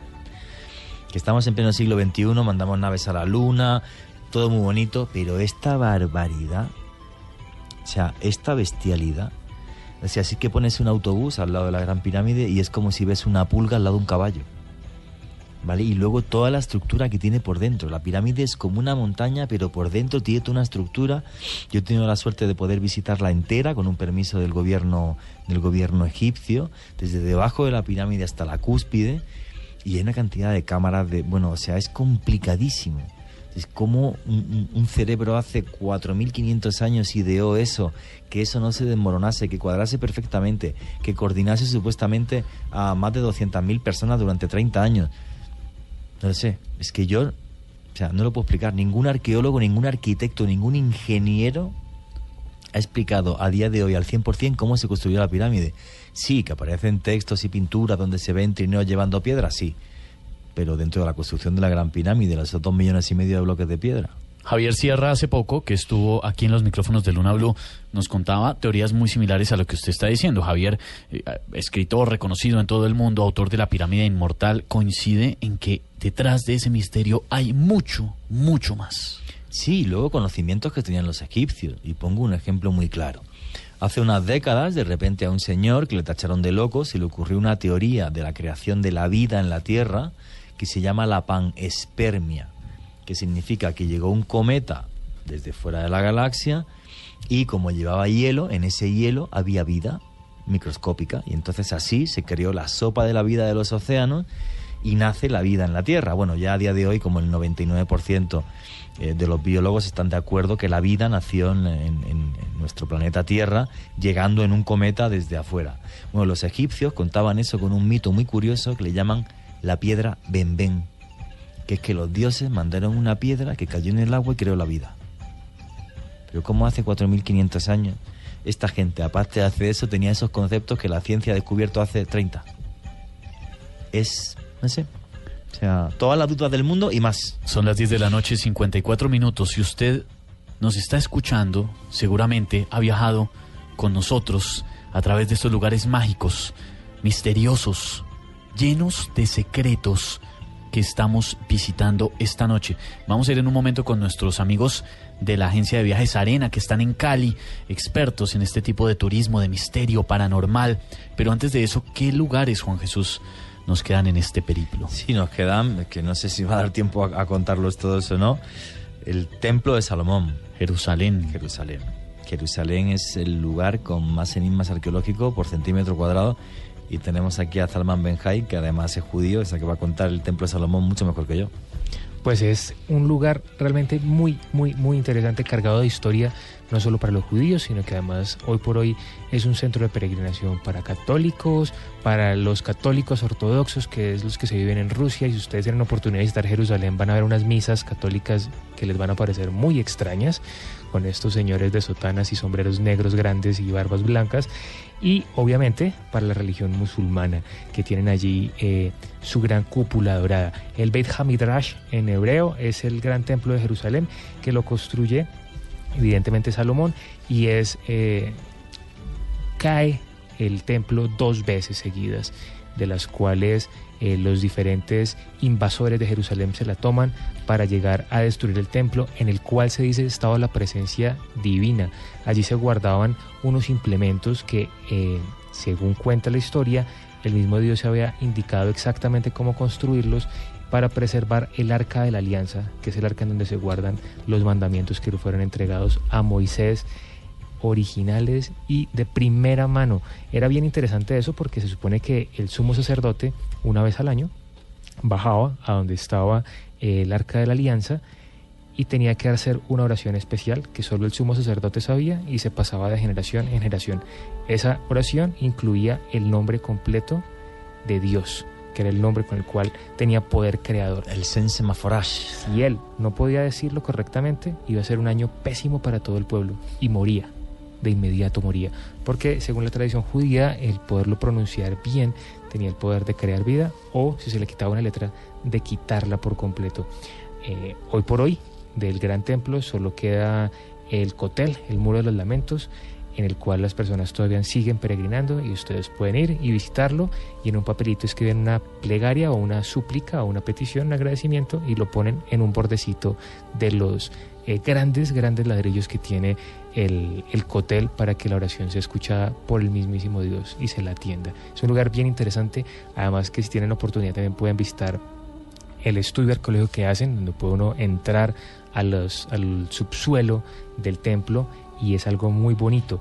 Para la tradición judía, el templo tiene que volverse a construir, porque la llegada del Mesías va a necesitar que el templo exista, para lo cual hay personas que ya están recogiendo fondos para que se reconstruya el templo, y tienen de hecho ya, por ejemplo, los grandes candelabros en oro macizo, que son absolutamente caros, absolutamente caros. La plata que ustedes no se imaginen cuesta cada uno de esos. Ya identificaron inclusive el árbol genealógico de los sumos sacerdotes que tienen que estar allá, y los han empezado a reclutar, llevándoselos a vivir a Israel. Lo único que les hace falta es que les firmen las escrituras del terreno, que es la parte más difícil. Complicadito. Porque hay 3 religiones sumadas y no se va a poder tan fácil. Pero los implementos ya los están empezando a recolectar, y es un trabajo que además incluye arqueólogos, historiadores, bien detallado. La historia es imponente, es llena de misterios, de secretos. Para los que se están uniendo a esta emisión de Luna BLU, en la que viajamos por todo el mundo, por lugares misteriosos, y quieren ponerse al día de qué lugares hemos visitado, entren ya a @Luna BLU Radio. Van a ver imágenes y detalles de cada uno de los sitios que hemos recorrido y de este viaje impresionante. Me faltó un detalle chiquitico con lo del templo. ¿Qué es que me pasó? Eran 12 tribus del pueblo de Israel, ¿cierto?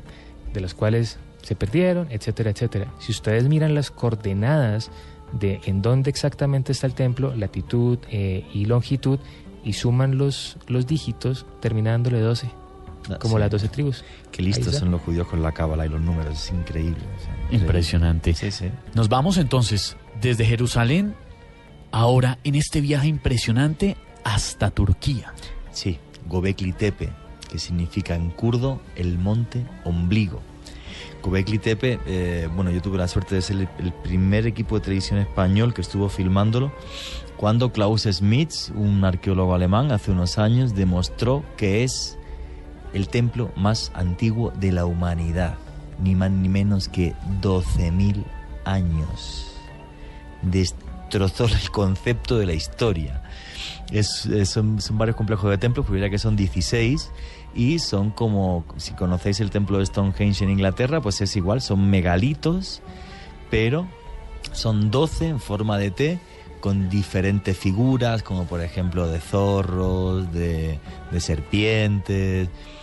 Y muchos arqueólogos, Klaus Schmidt el primero, ha identificado este lugar de Turquía, lo que es Göbekli Tepe, el monte ombligo, con el antiguo Edén, porque aparecen los símbolos de la serpiente y porque los templos de Göbekli Tepe se sellaron, se enterraron y se taparon con piedra fina, como si Dios hubiese abandonado a los que estaban allí. Aparte, vivir en aquella zona hace 12.000 años era muy fácil, porque había había rebaños de gacelas de más de 20.000 ejemplares y crecía un tipo de trigo que era la escanda. Entonces, vivir en medio del campo, cazando y alimentándose con trigo era tremendamente fácil.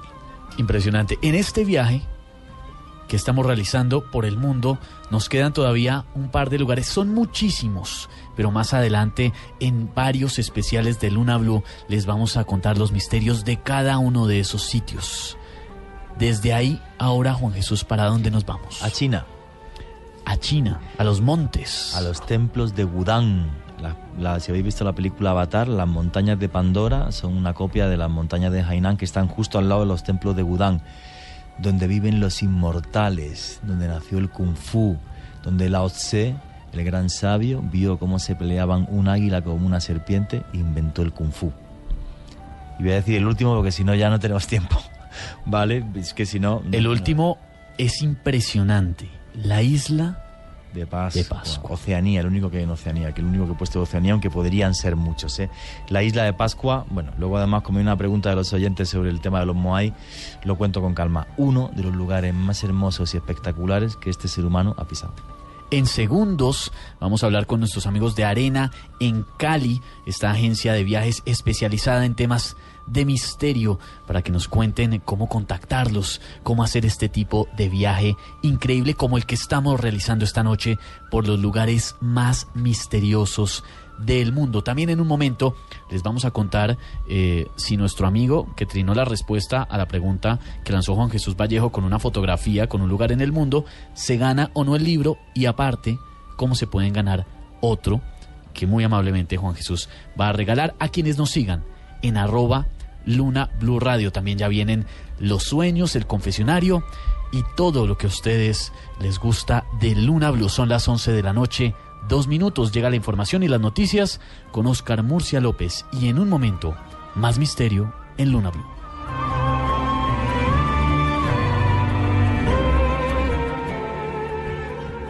En momentos, más mensajes de los sueños con Candy Delgado.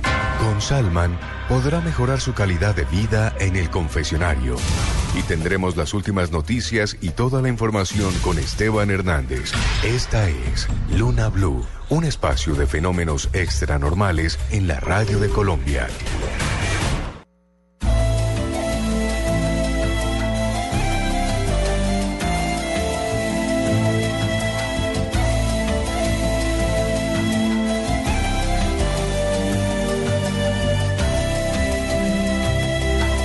Son las 11 de la noche, 12 minutos. Continuamos en Luna Blue, periodismo de misterio en la radio colombiana, en un viaje que nos ha llevado por los principales sitios históricos, misteriosos, llenos de secretos de nuestro planeta. Les hemos hecho una promesa que vamos a cumplir, y es que haremos un especial de cada uno de estos lugares. Por supuesto. Porque es que no nos da. Hubiésemos querido meter muchos más además en este top que hemos realizado. Sí, yo fíjate, o sea, hemos hecho 10, que lo vamos a repasar en un segundo. Además en el Twitter, en @Luna Blue Radio. Ahí están. Y en @Juan G. Vallejo podéis ver un montón de fotos. Además, muchas de las fotos son de mi archivo personal. Repetimos. En América, Nazca, Machu Picchu y Chichén Itzá. En Europa, la capilla de Roslin y la Alhambra. En África, las pirámides de Egipto. En Turquía, lo que es ya Asia Menor, lo que es en Oriente Medio, Göbekli Tepe en Turquía y el templo de Salomón en Israel. En China, los templos de Wudang, la morada de los inmortales, que ya no me dio tiempo a contarlo, lo contaré otro día con mucho detalle, y seguro que habéis visto en algunas películas los famosos monjes de Shaolin, son de ahí. Y la isla de Pascua, el lugar donde los dioses se hicieron de piedra para hablarnos desde hace muchos siglos, en el lugar más aislado del mundo. Para quienes quieren conocer más detalles de estos lugares, tienen que seguirnos a través de nuestra cuenta @Luna BLU Radio. Ahí están imágenes impresionantes de estos sitios imponentes, misteriosos y que guardan secretos que día a día vamos a ir descubriendo aquí en Luna BLU. Y para hablar de un tour de misterio, no podemos cerrarlo sin hablar con nuestros amigos de la agencia de viajes Arena, que están en Cali, conectados con nosotros esta noche, expertos en turismo de misterio, expertos en turismo paranormal. Camilo, si uno quiere viajar con ustedes, si uno quiere hacer estos tours, ¿cómo puede conectarse? Sí, claro, tenemos los siguientes teléfonos, el 300-425-7441 o al PBX 385-1210. También tenemos una página en Facebook que es Arena con N, Agencia de Viajes, así en el Facebook. Y tienen una cuenta de Twitter, @ArenaCO, Arena Exacto. con N, ¿no? @ArenaCO, exacto. Que además hace un momento postearon una foto en donde está todo el equipo de la agencia de viajes Arena, muy juiciosos ahí, trasnochando con nosotros. Sí, así es, totalmente. Juiciosos como siempre. Es que teníamos que decirlo porque Arena está haciendo turismo que impacta. La idea de nosotros es poder romper los paradigmas que se tiene con el turismo y no ofrecer siempre lo mismo. Y queremos llegar a un público diferente. Por eso Arena está presente en Blue Radio, ¿no? Y por eso van a seguir presentes en estos viajes que hacemos. Sí, hombre, seguro. O sea, teníamos que recoger, obviamente, en este programa que se dedica al misterio, cuyo director además ha viajado un poco, la primera o la única agencia además que yo conozco en Colombia, que yo creo que sois los únicos realmente que existís, que ha empezado con el tema del turismo paranormal. Y desde aquí un servidor os desea la mayor de la suerte, porque no hay nada más bonito que enseñar a la gente que el mundo es algo mucho más allá de lo que tocas y lo que ves. El mundo se percibe, se siente, es mágico, te llena. Y entonces os deseo, amigos, la mejor de la suerte y que viajéis mucho, y ojalá en alguno de esos viajes pueda estar con vosotros. No, nos tienen que llevar. Muchísimas gracias. Muchas gracias. Camilo Díaz. El 31 de octubre los podemos llevar.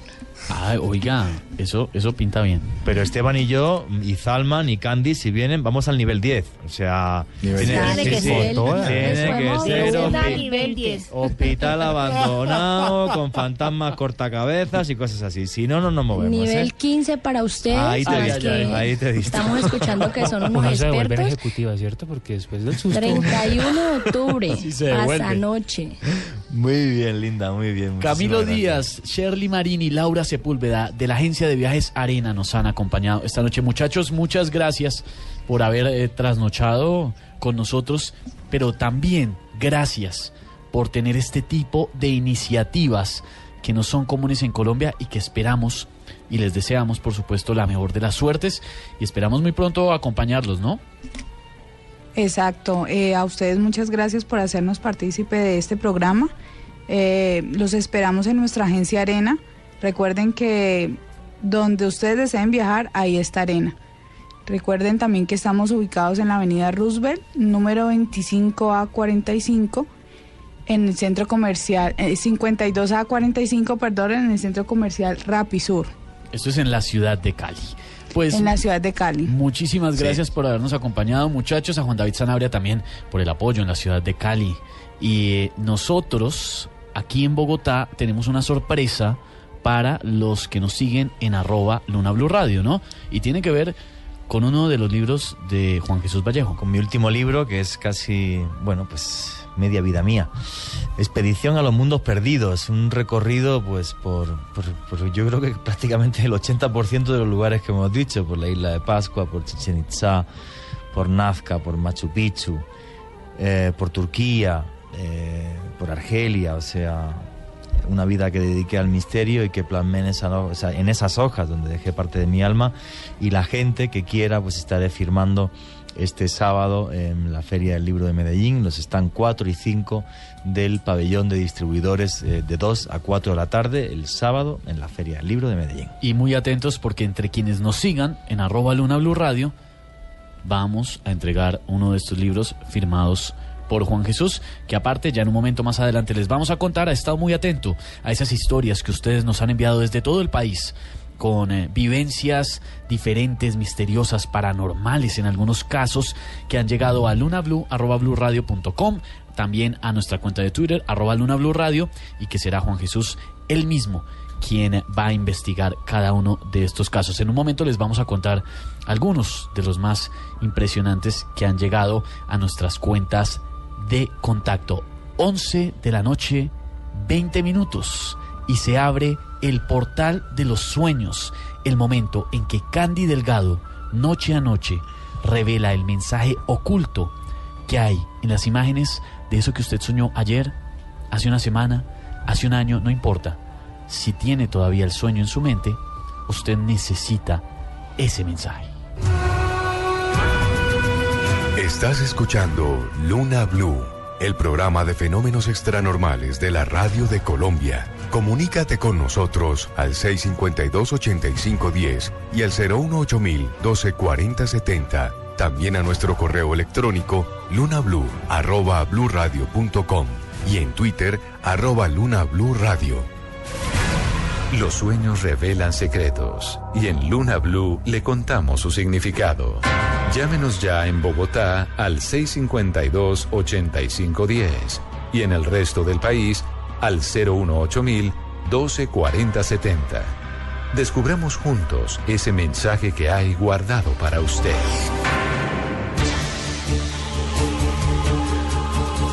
Mensajes secretos, mensajes ocultos en esas imágenes de los sueños que no son lo que parecen. Tienen un significado muy especial y por eso ya están abiertas nuestras líneas de contacto en Bogotá y en todo el país. Está nuestro correo electrónico y nuestra cuenta @LunaBlueRadio. Además, con un sueño, Candy, esta noche que me ha llamado mucho la atención y es de Olga. Dice así: soñé viviendo en una nueva casa en un conjunto muy bonito, pero la mía era diferente. Por dentro, la sala comedor era más grande. En ese mismo sueño, un hombre muy joven y rubio me miraba por la ventana y por señas me citó más tarde. Era la primera vez que lo veía. Bueno, Olga, aquí el mensaje es un mensaje de advertencia. Lo primero, saber con quién te vas a involucrar. Y lo segundo es que a uno lo deben querer por lo que es y no por lo que tiene. Por lo que es y no por lo que tiene. En Bogotá nos pueden llamar al 652-8510 y en todo el país al 018-124070. Y además, Candy, hay una sección en bluradio.com en la que se pueden encontrar esos sueños que son un poquito subiditos de tono. Sí, pues aquellos que no pudimos decir al aire el mensaje. Aquí ahora generalmente lo encontraban pues escritos. Esta vez van a encontrar un audio y van a escuchar mi voz, no solamente leyendo sus sueños, sino también interpretándolo. A partir de mañana escucharán Los sueños sin censura, parte 4, en audio. Un abrazo grande para todos los que nos escuchan en Los Llanos, en Villavicencio, en los 96.3 FM, en todos los municipios de nuestro país que hasta ahora se conectan con nosotros. Y de hecho, nos vamos para el Meta, Candy, para Acacias. Buenas noches.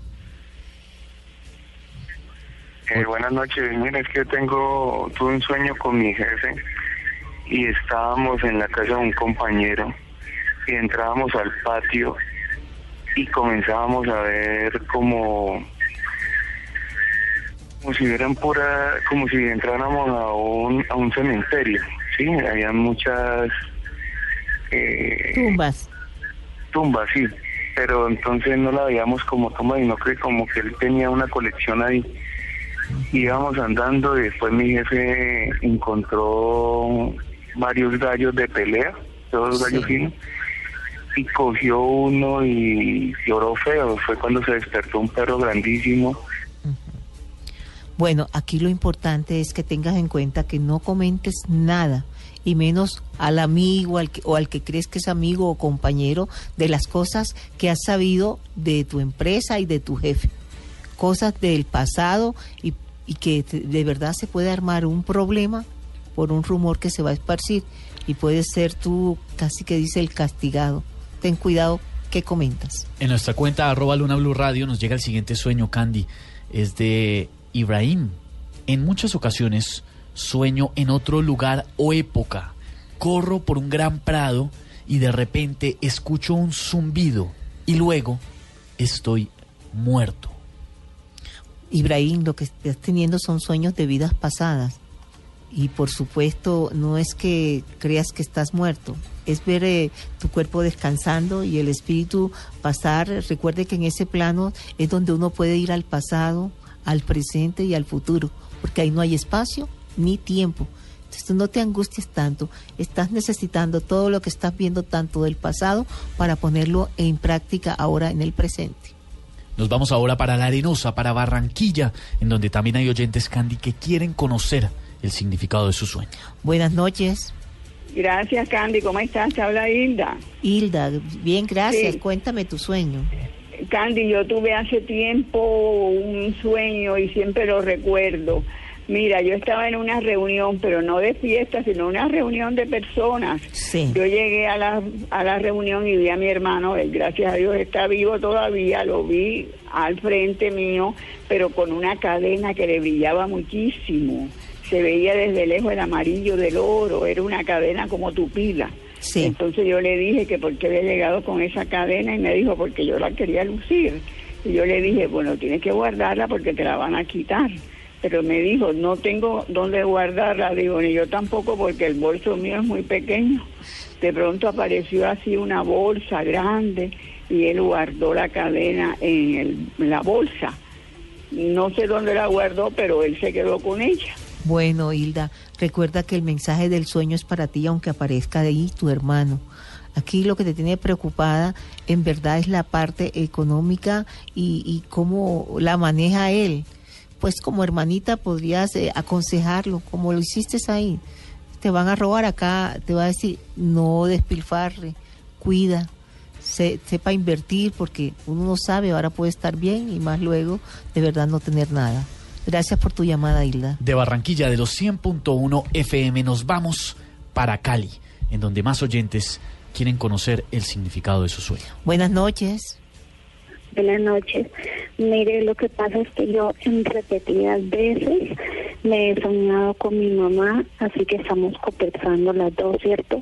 Pero de pronto yo veo como que ella empieza como a acosarme, y cuando de pronto la veo que es ella viendo a mi mamá, pero que con pena y que quiere tener relaciones conmigo. Es un sueño bastante fuerte. Yo voy a dar esa respuesta, ya sabe, el otro viernes, ya no sale este viernes, pero el otro viernes te la voy a dar porque es un mensaje bastante personal. No, pues por supuesto vamos a poner un nombre diferente, pero lo voy a tener en cuenta. Sí, porque hay gente que se está preguntando esto cómo funciona. Los sueños que tienen un significado, bien sea muy privado o de pronto que no podamos contar al aire, van a estar en esa selección especial que hace Candy y que encuentran en bluradio.com, muy fácil. Ahí encuentran una pestaña que se llama Luna BLU, donde además están los podcasts de todos nuestros programas, y ahí encuentran los sueños sin censura, para proteger la privacidad de las personas que nos envían sus sueños. Los nombres están cambiados, pero usted que lo escribió sabe perfectamente cuál es su sueño. Sí, tiene que reconocer cuál es su sueño. Sí, eso sí, sin duda. Uno sabe qué fue lo que escribió y así conoce el mensaje. Marta nos escribe lo siguiente, este es un poco duro. Sueño con una hermana que falleció de cáncer, a la cual yo cuidé desde el inicio de la enfermedad hasta su muerte. La veo a veces sana y a veces enferma. Nunca me habla y sueño con mi mamá, a quien empecé a cuidar a raíz de la muerte de mi hermana, pero por problemas con mis otros hermanos se la llevaron de mi lado sin avisarme. Bueno, Marta, es muy importante lo que te está tratando de decir tu hermana. Yo sé que es muy duro el hecho que te hayan llevado a tu mamá, pero tienes que luchar. A lo mejor ella necesita que tú estés a su lado y tu hermana eso es lo que está pidiendo. Recuerda que generalmente en el otro plano, si estás tú acá en el físico y ella en el espiritual, ellos no hablan. Pero la sola actitud que asume es de tristeza, porque así como la atendiste a ella, también la cuidaste de todo, la aconsejaste, la apoyaste, le diste fortaleza. Ella quiere que su mamá pueda tener ese cuidado tuyo. Los mensajes que hay ocultos en las imágenes de los sueños tienen un significado muy especial. Esas imágenes no son lo que parecen, tienen un mensaje oculto. Y noche a noche, Candy Delgado nos revela ese mensaje aquí en la ciudad de Bogotá, en el 652-8510, y en todo el país, en el 018-1240-70. También desde un celular, en el 031-652-8510. Y nos vamos en este momento para Armenia, donde también hay oyentes, Candy, que quieren saber ese significado. Buenas noches. Buenas noches. Cuéntame tu sueño. Yo siempre sueño con un poco de peces. Sí. ¿Pero qué hacen? ¿Los recoges? ¿Los ves? ¿Qué pasa cuando sueñas con los peces? Veo en el agua, así, de divertirme. No los tocas, simplemente los ves. Sí, o una noche me soñé que cogí como 2, pero el resto estaba pegando el agua. Te das cuenta que has dejado perder una gran de buenas oportunidades por no arriesgarte. Solo quieres estar siempre en terreno firme y seguro. Hay momentos en que uno tiene que arriesgarse para poder ver los frutos del trabajo. Espero que la próxima vez que tengas una muy buena oportunidad, porque si estás recordando en ese momento es porque viene una buena oportunidad que debes aprovechar. El mensaje está vigente. Gracias por tu llamada. Curiosamente, nos ha pasado que los sueños que llegan tienen alguna relación, y el que voy a leer a continuación, que es de Luz, también es con familiares. Dice lo siguiente, Candy: sueño con mi abuela materna, quien murió en 1997. La veo mirándome feliz y siempre riendo sonoramente. A veces me dice que está muy bien. Otras veces la veo con mis abuelos paternos y una tía, hermana de mi mamá, que también ya fallecieron, todos sonrientes y bonitos. Así nos escribe Luz. A mis abuelos los quise mucho y nos llevamos siempre muy bien. Qué bonito ese mensaje, ¿verdad? El hecho de que se muestre, y no solamente ella, sino todos los que están en el plano espiritual, el grupo familiar se está mostrando y ella los puedes ver que están bien, que están felices, y yo creo que para tu tranquilidad, porque el solo saber que ellos están bien te tiene que hacerte sentir bien a ti. 11 de la noche, 32 minutos. En un momento vamos a ir con más mensajes de los sueños. También vamos a contarles quiénes de los que nos siguen en @Luna BLU Radio pueden participar y tienen la opción de ganarse un ejemplar de Expedición a los Mundos Perdidos. Es un libro en el que Juan Jesús Vallejo hace un recorrido impresionante, muy parecido al que hemos hecho esta noche.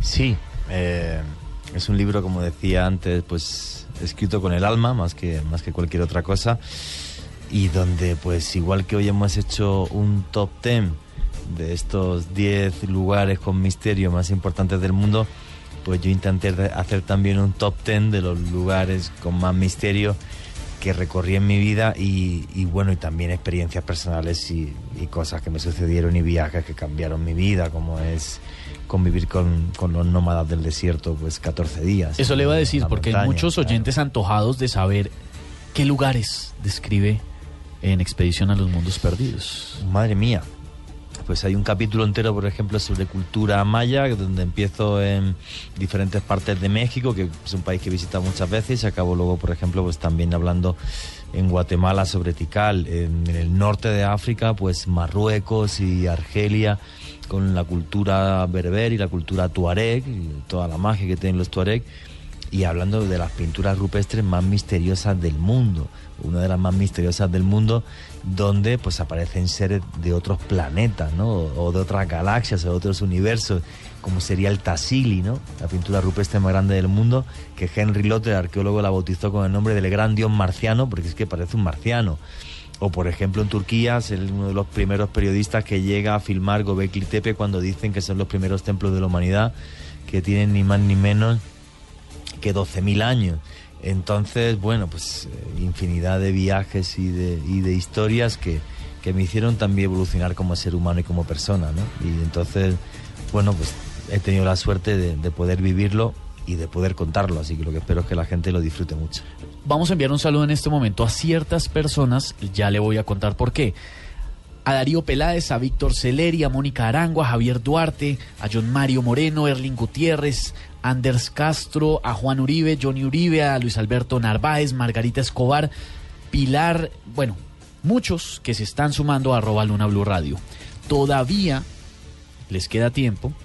Para los que no nos están siguiendo, nos sigan y participen en la entrega de este libro. Estos que acabo de saludar son nuevos seguidores. Correcto, hasta que lleguemos a 10.000, entre toda esta gente voy a regalar un libro, y también los que escriban al mail, a lunablu@bluradio.com, haciéndonos preguntas sobre misterio, contándonos que vivieron algún caso sobrenatural, algún avistamiento ovni, que han sido testigos, por ejemplo, de apariciones de fantasmas, de fenómenos poltergeist, que nos envíen, por ejemplo, cualquier foto donde aparezca algo extraño. Toda la gente que nos escriba a lunablu@bluradio.com, pues entre ellos también el sorteo del libro, que yo creo que va a ser la semana que viene, porque estamos muy cerquita ya de los 10.000. Sí, señor, quedan pocos cupos para que nos sigan en @LunaBluRadio y participen. Es hasta los 10.000 seguidores, hasta que se alcance ese número. Entre ellos se va a entregar este ejemplar de Expedición a los Mundos Perdidos, por supuesto, firmado por Juan Jesús Vallejo. Son las 11 de la noche, 35 minutos, y ya viene el confesionario con Salman. ¿De qué vamos a hablar hoy? ¿Cuál es esa historia que usted cuenta y nadie le cree? Mire, ahí está. Ahorita la pusiste difícil. Sí, señora, es una pregunta bastante capciosa que tiene ahí su historia de trasfondo, pero yo se la voy a contar en el confesionario. Esa historia que nadie le cree, sí. Una experiencia que uno dice, no, me pasó tal cosa, tal otra, y no le creen nada. Sí, exactamente. Importante. Yo ya le estoy echando cabeza. No, pero me creen. No crean. 11:36, el confesionario con Salma. Estás escuchando Luna Blue, el programa de fenómenos extranormales de la radio de Colombia. Comunícate con nosotros al 652-8510 y al 018-124070. También a nuestro correo electrónico lunablu@bluradio.com y en Twitter @lunabluradio. En Luna Blue se abre el confesionario. Un espacio para sus dudas, historias de vida, dificultades, secretos. Cuéntenos su historia a partir de este momento en Bogotá al 652-8510 y en el resto del país al 018-124070. El confesionario está abierto.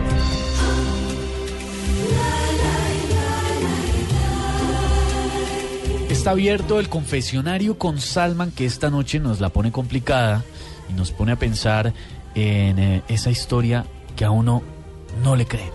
Sí, además mire, al principio estábamos hablando de lugares que las personas han descubierto, que han llegado a ellos y han encontrado cosas maravillosas. Seguramente las primeras veces que contaron la historia nadie les creía, o sea, como que yo fui a una montaña y encontré una ciudad perdida.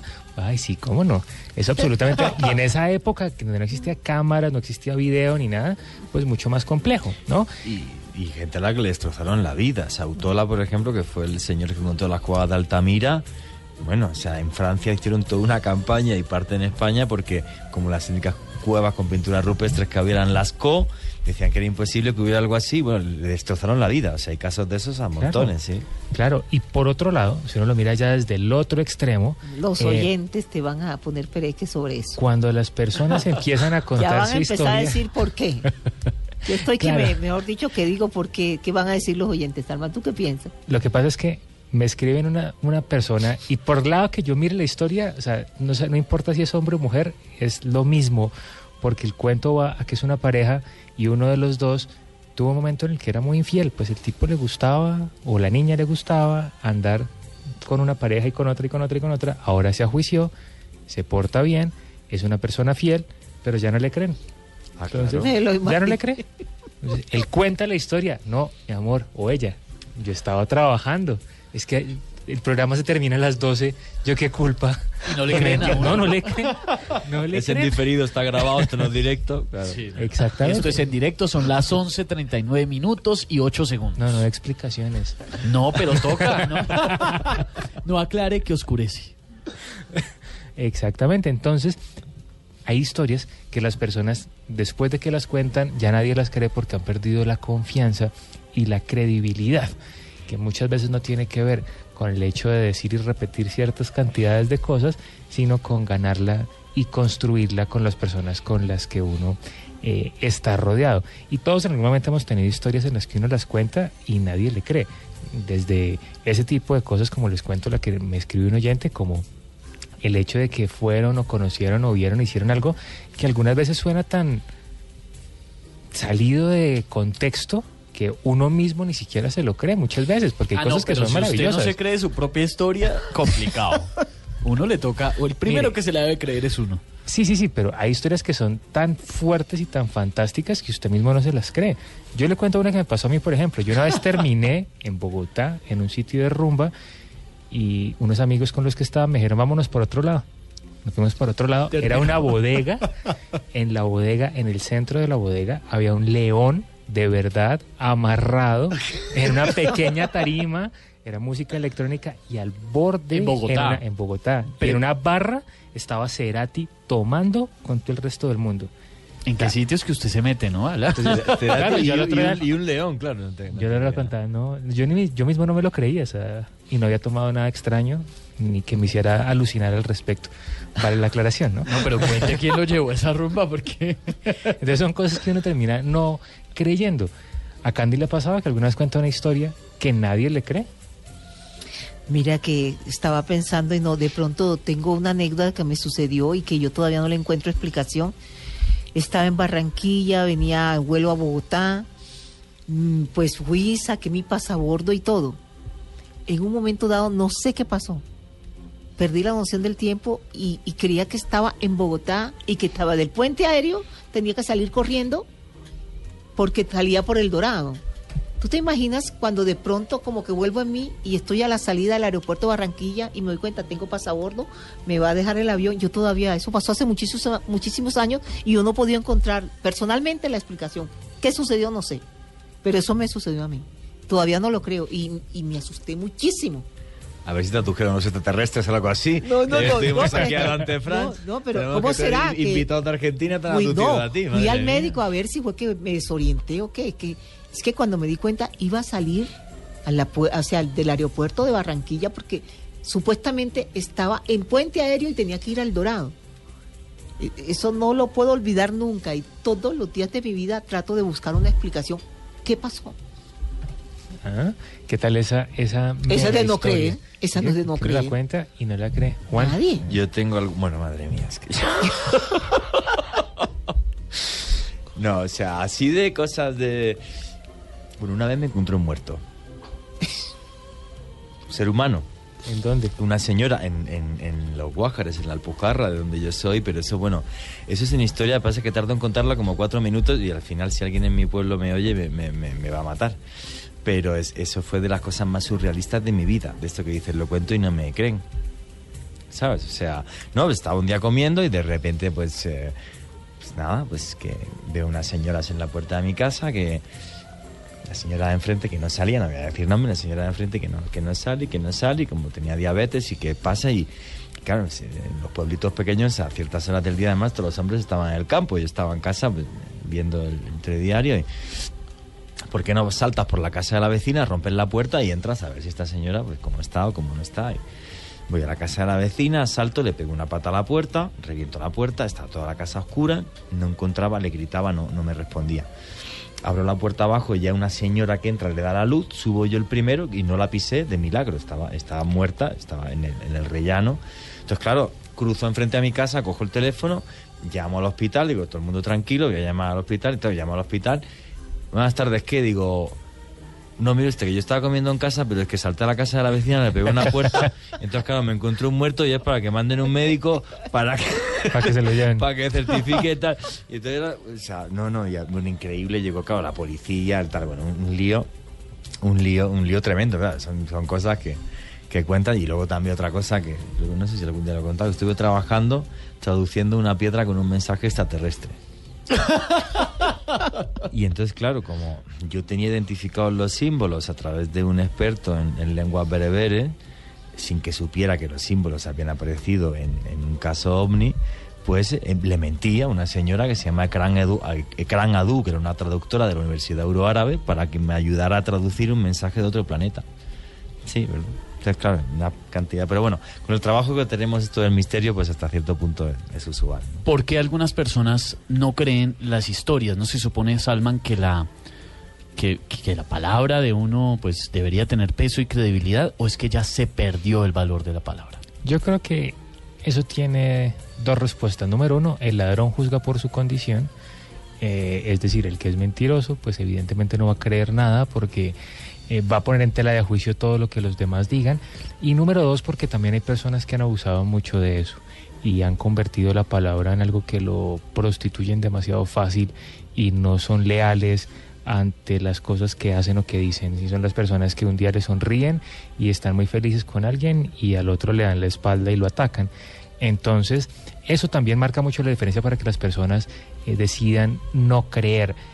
El asunto también yo creo que va más allá de creer o no creer, sino de tener juicio propio. Hay una revista que dice piensa mal y acertarás.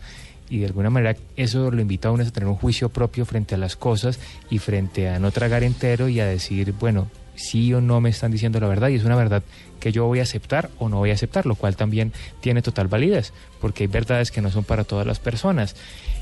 Y si a uno no le creen y uno sabe que está diciendo la verdad, pues ahí sí, como dicen en los carnavales, quien lo vive es quien lo goza. Quien lo goza, sí. Y la tembló, verdad muchachos, tembló en el eje cafetero. Bueno, en segundos vamos a ir con esa información. Ya en un momento les vamos a dar la información a todos nuestros oyentes en Blue Radio y estén ahí conectados. Vamos en segundos con esa información, gracias al servicio informativo de Blue. Salman, entonces la palabra pues debería pesar mucho más. Sí, pero sobre todo que le pese a uno mismo lo que está diciendo y que uno sea consciente de que lo que dice está bien. Y si usted está seguro de que lo que está diciendo es cierto, pues no da explicaciones. No se ponga a decir es la tal hora porque no importa. Si no le creen, el que se pierde la historia es la otra persona, ¿no? Usted sabe que la vivió. El que mucho aclara es por algo. Mire este trino que nos acaban de enviar. No voy a decir la identidad para no exponer a la persona, pero dice, me pasa que me han visto en lugares que yo no conozco y dicen que era yo. Y les digo que yo no era y no me creen. Y dicen que hasta me saludaron. ¿Le creemos? Yo es que quién no sabe sé en qué lugares lo han estado viendo. Veo y fotos. Pero si usted va a unas rumbas con tigres... Eso fue un león. Un león. Así empiezan los chismes. No aclare que oscurece. 11 de la noche, 47 minutos. Don Juan Jesús Vallejo, por favor, explíquele, aclárele a los oyentes qué pueden hacer para ganarse uno de sus libros firmado y dedicado, Expedición a los Mundos Perdidos. Pues muy sencillo, enviarnos un mail, que además, mira, aquí tengo ya un montón de mail, que voy a dar un repasito súper rápido a algunas de las cuestiones y de preguntas que han hecho los oyentes. Pues enviar un mail a lunablu@bluradio.com o bien seguirnos en @lunablueradio en Twitter hasta el 10.000. Cuando lleguemos al 10.000, pues entre la gente que ha enviado mail y los seguidores del Twitter, los últimos 500 seguidores de Twitter, pues ahí sortearemos un libro. Bueno, y entre los mails que han estado llegando estos días, pues hay muchísimos. Uno aquí, por ejemplo, Johan Giraldo, que nos habla y me pregunta a ver si algún día podemos hacer un programa, bueno, un montón de temas, fíjate. Los Shadow People, ¿sabéis qué son los Shadow People? La gente sombra, sí. La gente de la sombra, sí. La gente de la sombra es cuando muchas personas, pues, solamente en el estado de sueño, comentan que les aparece una sombra y todos, además, comentan que se comportan de la misma manera, que es que nos intentan ahogar o nos cogen del pecho. Pues quiere que hagamos un programa de los Shadow People sobre Jack el Santarín, el Mothman, los hombres polilla, diferentes cosas. Aquí tenemos a Rafael Cervantes Hernández, por ejemplo, que, aquí nos habla, por ejemplo, de si existe una línea que una a los extraterrestres y los fantasmas. Ha puesto la pregunta complicadita, ¿vale? ¿Hay alguna línea? Vamos a ver.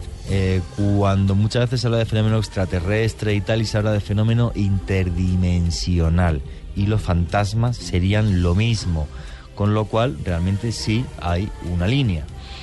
Una pregunta que me envió por mail también Howard Gutiérrez, que me habló qué es lo que había detrás de Caballo de Troya, de JJ Benítez. Madre mía, qué pregunta.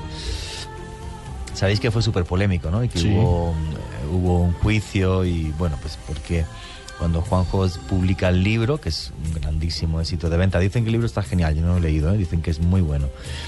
Bueno, pues hay un escritor español que es Antonio Rivera, junto con otra persona que escriben un libro muy famoso que se llama Ni caballos ni troyanos. Entonces Juanjo les demanda y bueno, Antonio Rivera acabó en la ruina toda su vida, bastante mal. El libro habla de que o acusaban a Juan José Benítez de haber plagiado el libro de Urantia. Yo no creo que lo plagiase, que tomara ideas del libro de Urantia, seguro porque lo tenía. Y bueno, pues simplemente eso, ¿no? O sea, tomó ideas del libro de Urantia y luego, pues la verdad que Antonio Rivera, que es uno de los grandes pioneros del misterio a nivel mundial, pues acabó pasándolo muy, muy mal, ¿no? Yo pienso que y desde el punto de vista, Antonio Rivera hizo algo mal, que es, bueno, dedicarte a escribir un libro para decir que otro ha plagiado, pues con que simplemente digas que lo hizo, no lo sé, ¿no? No sé, fue un tema súper polémico en mi país y lo único que sí me da pena es que Antonio Rivera, que es uno de los pioneros del misterio del mundo, a nivel ufológico y todo, pues acabó su vida destrozada por la demanda que le puso JJ Benítez. Aquí Juan Pablo Manios Barón, que nos pregunta sobre misterios y teorías sobre la construcción y transporte de los Moai. Pues la respuesta es tan larga, tenemos tan poco tiempo, que otro día dedicamos un programa a la isla de Pascua. Ya van varias peticiones con el tema de la isla de Pascua.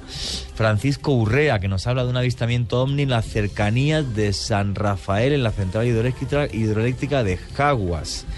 Y, pues mira, otra petición, para que hagamos un programa, aquí Juan Carlos Mancilla Hurtado, sobre las líneas de Nazca, y que interceda para que vengan las revistas Año Cero, Más Allá. Ojalá pudiera interceder por eso.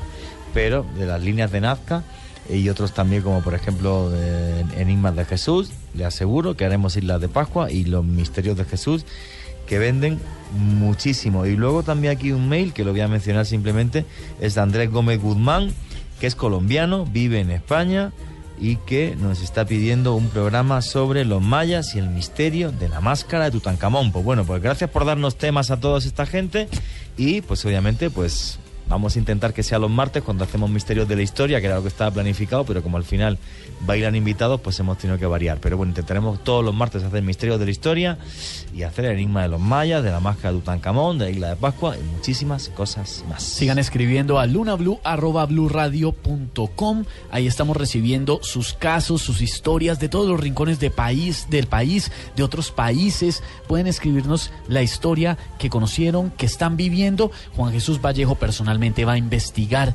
estas historias y síganos en @LunaBluRadio para que participen por un ejemplar de Expedición a los Mundos Perdidos, por supuesto firmado por Juan Jesús Vallejo. 11 de la noche, 52 minutos. Vienen más sueños aquí en Luna Blue. Estás escuchando Luna Blue, el programa de fenómenos extranormales de la radio de Colombia. Comunícate con nosotros al 652-8510 y al 018-124070. También a nuestro correo electrónico lunablue@bluradio.com y en Twitter @lunabluradio. Los sueños revelan secretos y en Luna Blue le contamos su significado. Llámenos ya en Bogotá al 652-8510 y en el resto del país al 018-124070. Descubramos juntos ese mensaje que hay guardado para usted. Así es, se abren nuestras líneas, nuestro correo electrónico, nuestra cuenta de Twitter, para que usted nos envíe ese mensaje, no, mejor, esas imágenes de sus sueños, y Candy le va a decir el mensaje oculto que hay en ellos. Nos llega el siguiente, es de Karen, llega a través de @LunaBluRadio, dice: soñé con un ex que hace 5 meses no veía. Él se despedía de mí en un Transmilenio de una manera muy agradable. Bueno, Cari, más claro no puede estar el mensaje. Ya es hora de que dejes atrás y dejes de pensar en ese es. Mira a tu alrededor, que a lo mejor hay personas que están interesadas en ti y que por estar pendiente de la relación anterior no le pones atención.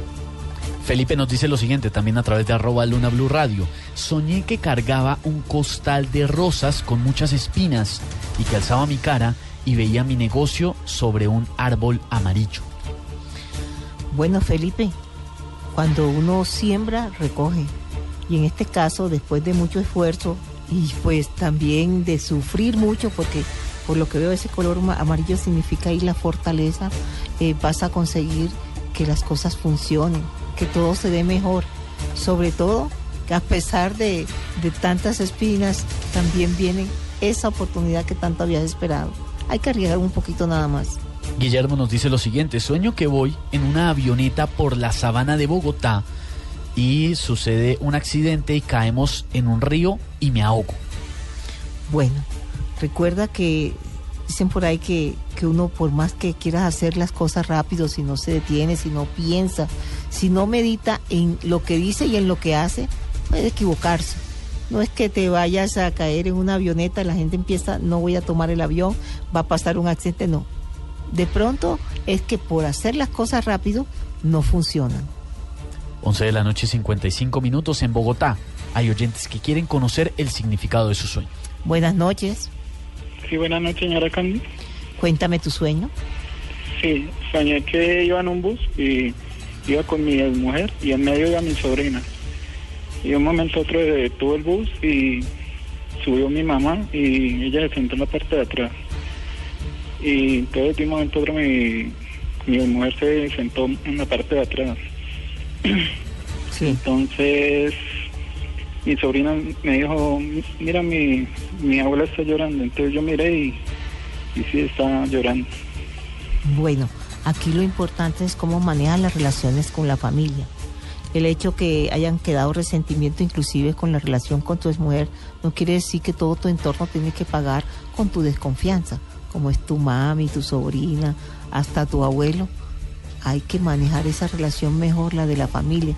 Ellos son los únicos que están ahí cuando estamos en problemas, son los que salen a apoyarnos.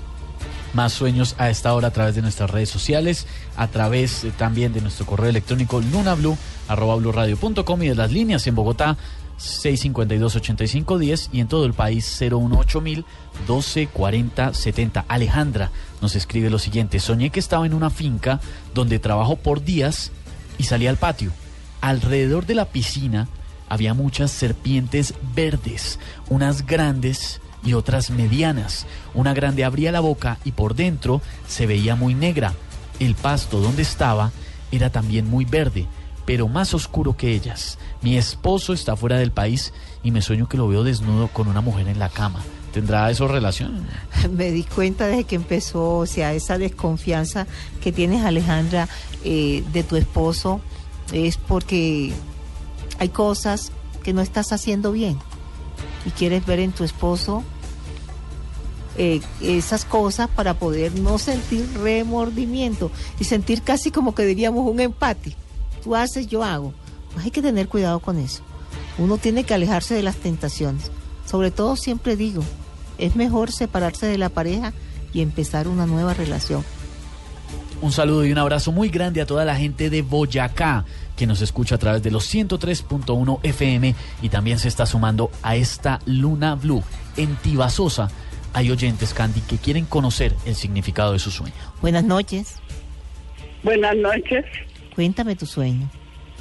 Mire, soñé que el techo se abría de mi habitación y que vi el cielo azul y estrellado. Bueno, es bonito lo que estás viendo. Uno a veces cree que lo que está alrededor, lo que está pasando, lo que está viviendo es doloroso, pero viene en este momento para ti, es como un periodo de tranquilidad, de paz, de pelear por lo que quieres. Uno dice, es por mi edad. No importa si es la edad. Pueden ser 80, 90 años, pero uno tiene derecho a decidir vivir los años que le quedan como quiera. Gracias por tu llamada. Nos escribe Raúl a través de @Luna BLU Radio. Tuve el siguiente sueño. Salí de la universidad y pasaba a mi papá en el carro. Me monté e íbamos para la casa, pero estaba lloviendo y nos desviamos del camino. Salimos a una carretera alejada de la ciudad, rodeada de monte, y siguiendo el camino nos fuimos en un abismo. Bueno, aquí hay una advertencia, y la advertencia es que por más que te moleste los consejos que da tu papá, debes seguirlo. Él tiene la experiencia de la vida y él te puede guiar. O sea, si no, de verdad tú mismo puedes acabar fracasando en todo lo que emprendas. O sea, si no eliges bien la carrera, si no manejas bien tu parte laboral, escucha a tu padre, que él te va a ayudar. Candy, hay algunas personas que nos están preguntando a través de redes sociales por qué algunas personas que están cerca a la muerte tienen unos sueños determinados. Bueno, algunos piensan que puede ser una pesadilla, que puede ser algo horrible, y resulta que no.